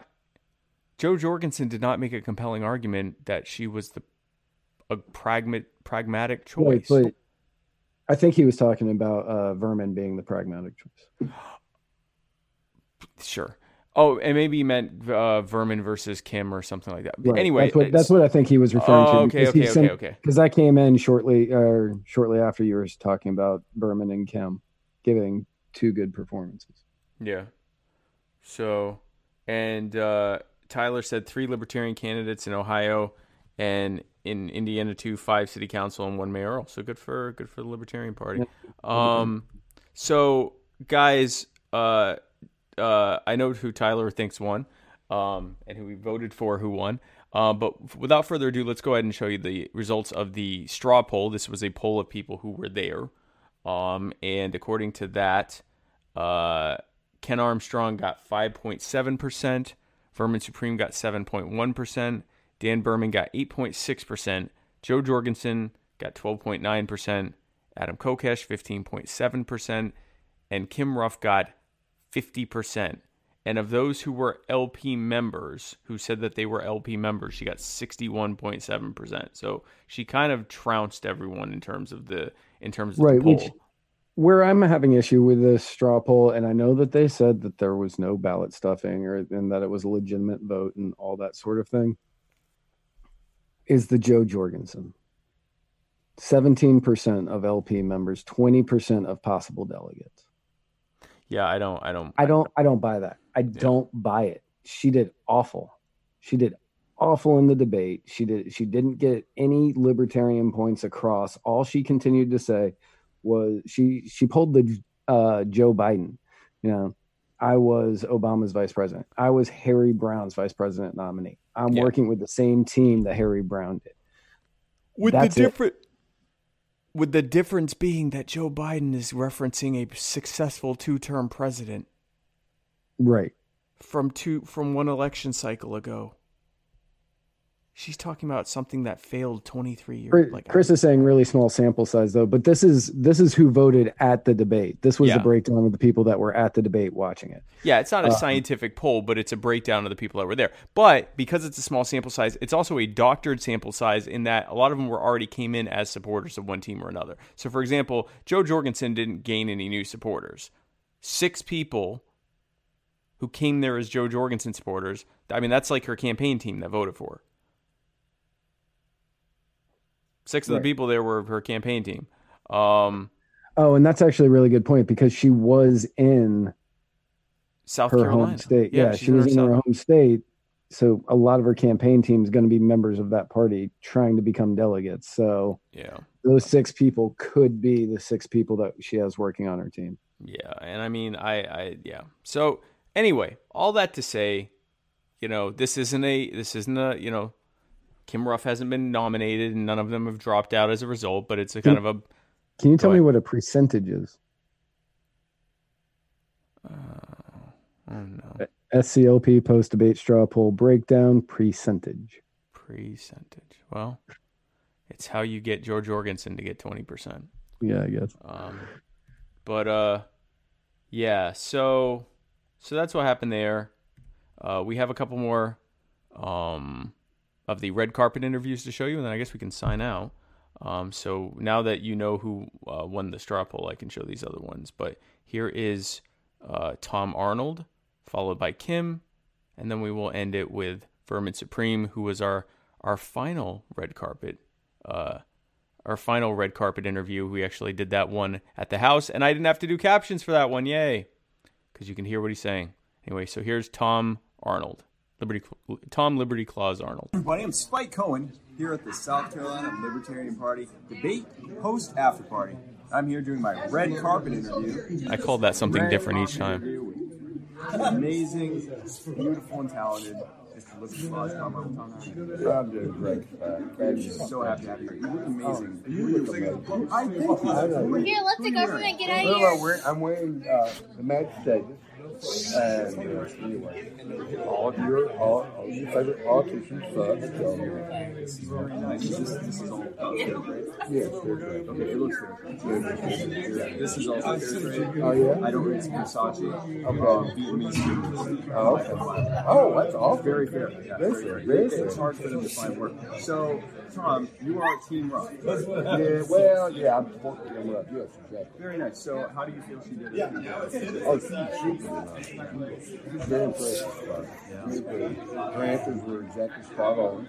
Well thought out. You know, so she obviously won. So but she won the poll number. So it's obviously she's the front runner right now. Yeah. So the straw poll people absolutely voted you. So she won like 50% of the vote. That's right. Guys, 50%. So what would you say was her? Do you think there was a breakout moment, or do you think it was just the strength of the entire debate performance that did it? I think her debate was strong all the way through. The thing about Kim is, she's well prepared. She's very knowledgeable. Foreign policy is her forte, and she would handle those questions very well. And I think that she's the contender right now. Very good. Yeah. So now that Halloween is over, it's now Christmas, and as the official Santa Claus for the Liberty movement, right? What is your message to all the good little libertarians? We want liberty in my lifetime. Now, how long I live, who knows? But we want liberty in my lifetime. So get after it, youngin'. That's it. If you're going to be a statist, you're going to get coal. Yeah. And you're stocking from this. That's right exactly there. switches and ashes. Yeah. Tom, you look absolutely amazing. Go out there and continue dazzling. I will. Thank you so much. It's so good to see you. Oh, yes. You're just marvelous. Perfect. Thank you again for joining for the red carpet interview. Thank you. A lot of man love this weekend. A lot of man love this weekend. Chris Reynolds said, where can people buy those hats? You can get these at taxationistheft.cards. Cards. Taxationistheft.cards. Shout out to Casey Neth, who just joined us. She's a partner in some apps I'm working on. She so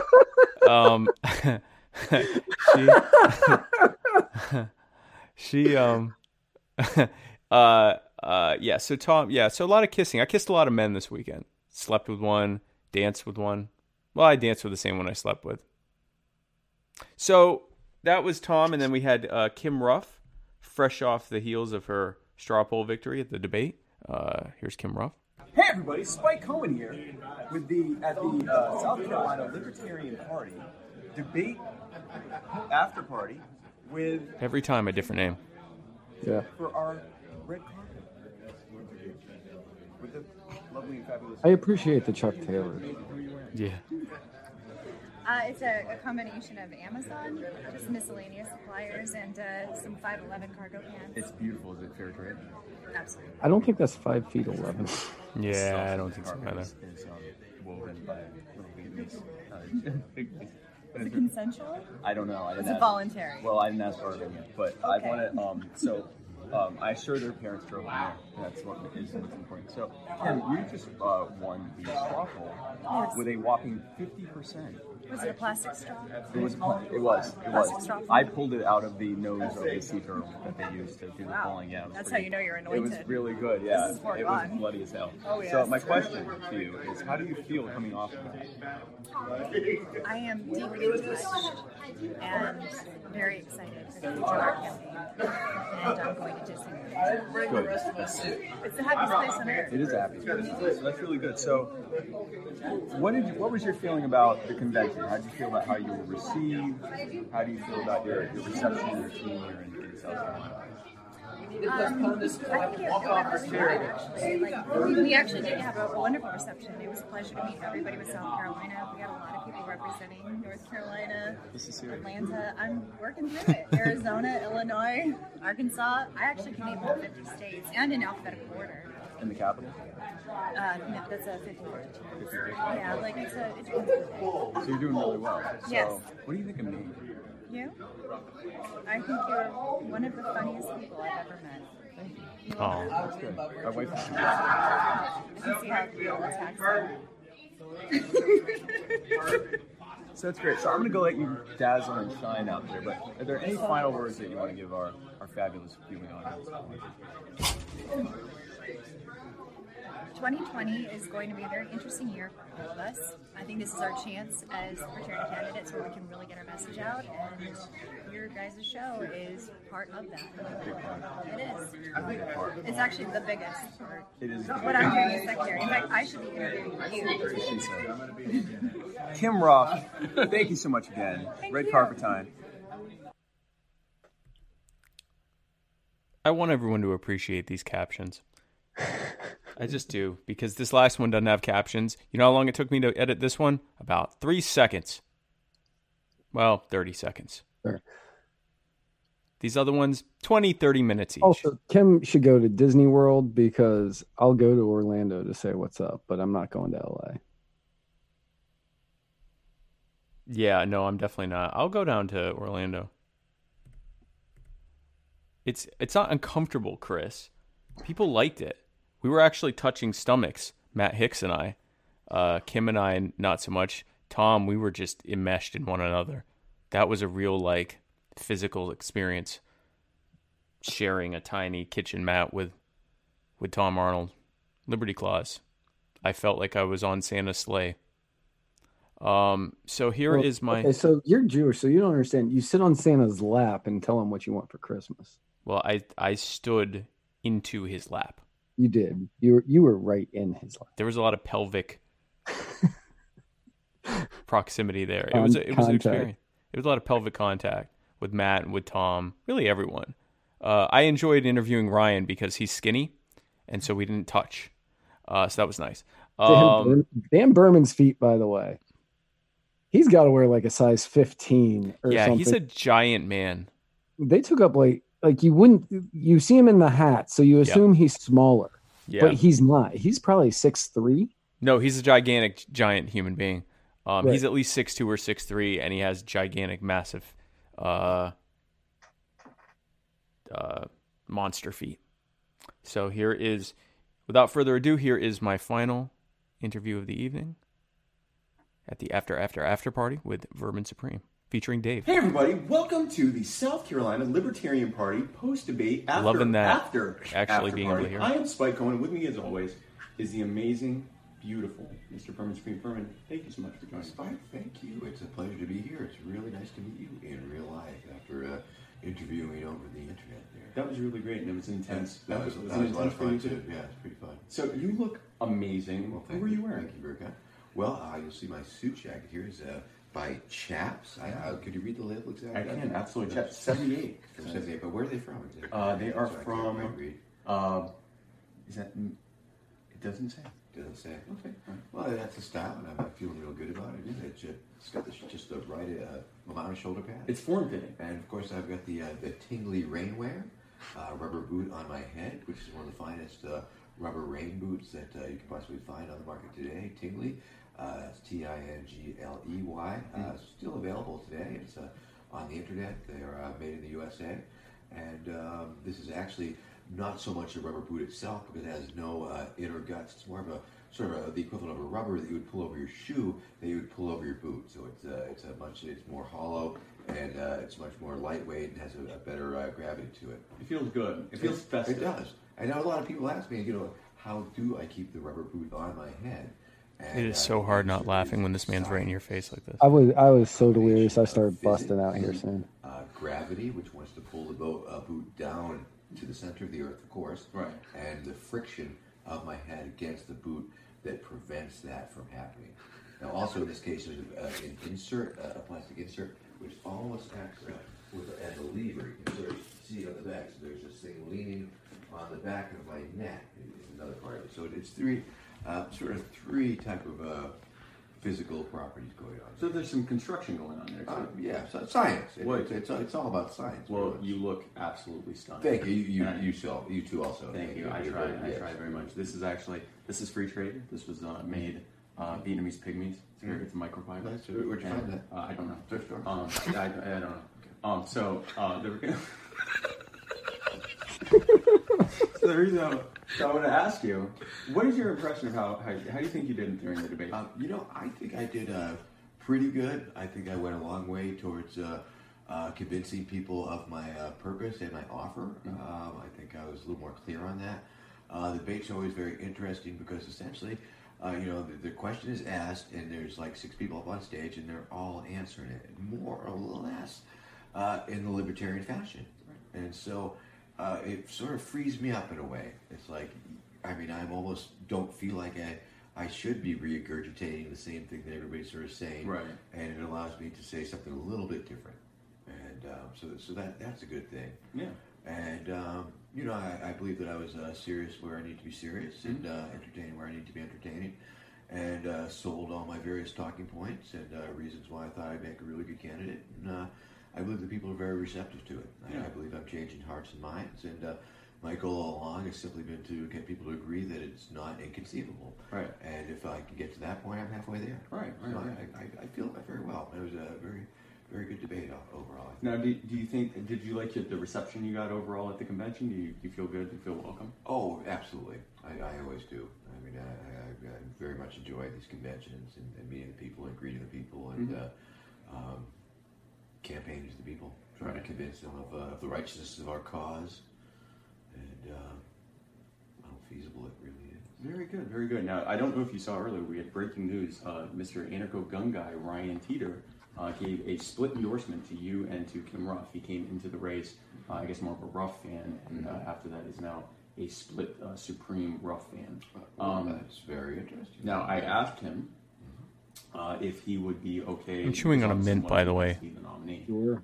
And if he would be okay with one of you having you go into some kind of a cage-style wrestling match for who would be president and who would be vice president. And he said he would rather you guys work it out agreeably in some way. So what are your thoughts on that? Cage matches can certainly be agreeable. And then finally, consensual. So I guess it all depends. I'm up to alternative, random decision-making, coin flips, rock, paper, scissors, panty wrestling, 2 out of 3, if the bird flies over this way, what's where the cow plops on, just any number of possibilities, I suppose. Very good. Now, or we could leave it up to the viewers at home. And now, how do you feel about that? Because Kim is an Amazon. She's a hardy woman. Yeah, I probably have to work out a little bit.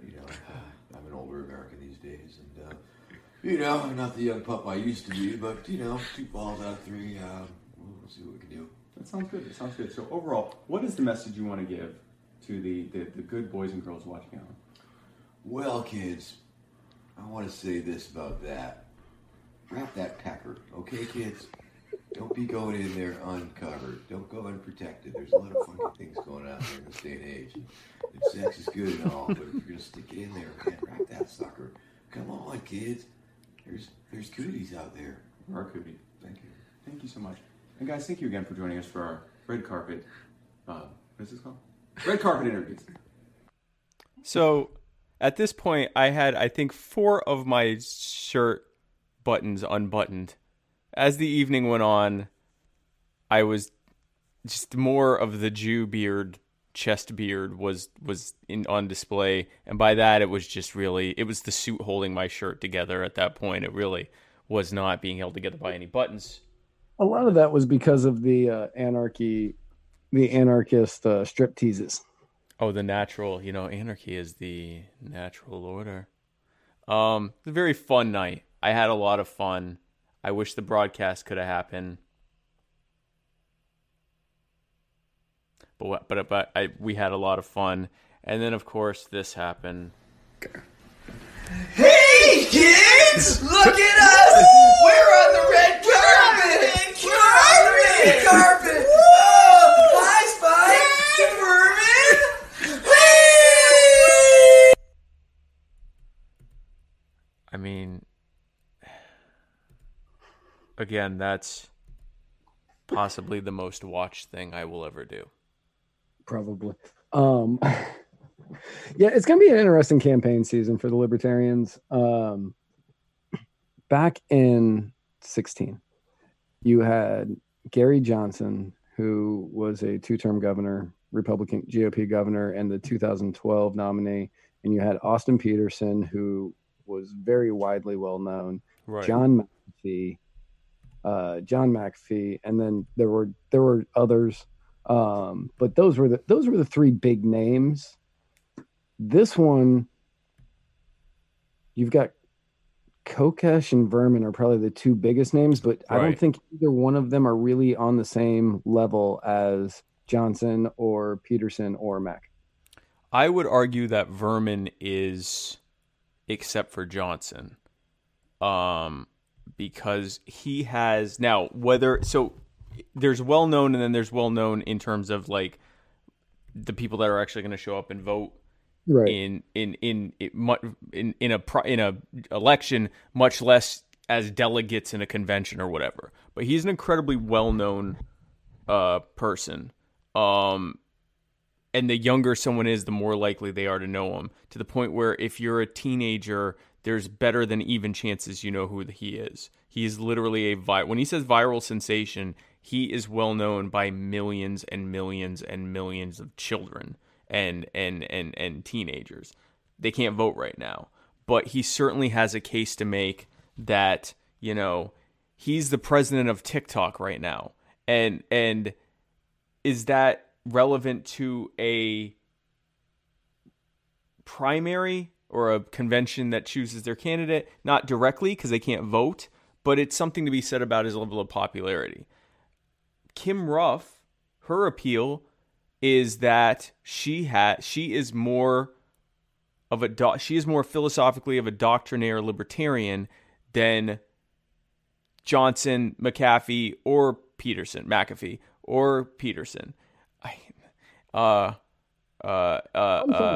There's a movie coming out about McAfee. McAfee. You said McAfee and it threw me off. Yeah. There's a movie coming out about McAfee with Michael Keaton playing John McAfee. Oh, I bet that'll be good. Batman. I was going to say, is it called Batman 5?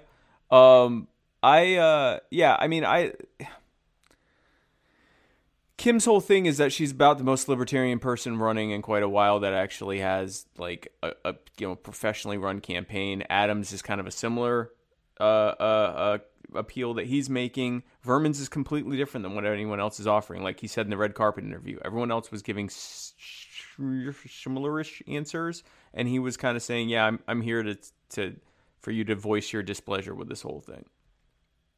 And there's a lot of people that have enough displeasure that might be worth it for them. So we will see how it goes. But again, I'd love to give a thanks to the South Carolina Libertarian Party for the opportunity to hang out at the convention and Reason Magazine for. Yep, I'd like to thank Reason Magazine for the debate. Yep, and also give a shout out to everyone who watched this and share it. Because now you'll finally get to see the reaction to the debate and see the entirety of the debate. Yeah. Matt, is there anything you want to share with anyone before we start to go through our thing? No, not really. if you watch this, Facebook has us so throttled. Please share it. Yeah, please share our content, at least for the next few checked days. earlier, and even with like 15 shares or something like that, our reach has been 54. Yeah, I mean, Facebook it is impossible to show up for us to show up on anyone's news feed, and hopefully that ends soon, because that's crazy. But or everyone just switches over to Float. Just switch over to Float. If you're watching this, just switch over to Float. And next week, I'm going to have Daniel, taxationist F. Berman on. We're going to talk about all sorts of stuff. I'm going to find out where that hat's from. I'm definitely going to find out where that hat's from. And what else? I guess that's it. So, Matt, if someone were looking for us on anywhere except for Facebook on the internet, how would they find us? Man, that's going to mess up my order. You can say Facebook. If you're looking for us anywhere outside of Facebook.com/Muddied Waters Media, you can find us on Instagram at Muddied Waters Media. You can find us on Twitter at Muddied_Waters. You can find us on YouTube at youtube.com/Muddied Waters Media. You can find us on Float at float.app/Muddied Waters Media. You can find us on Anchor at anchor.fm/Muddied Waters Media. And you can find this in every episode at muddiedwatersmedia.com. Thought we were having a Joe Jorgensen moment there. I was like, no, I was reading Reynolds' comment of 15 shares with a 54 reach. Yes, Chris, that is correct. Yeah, it is. It's actually 13 shares. I apologize. Yeah, it is brutal how they're doing us. It is absolutely brutal. So, guys, thanks again for tuning in. We will see you next week. And where we're going, Jeffrey Epstein didn't kill himself.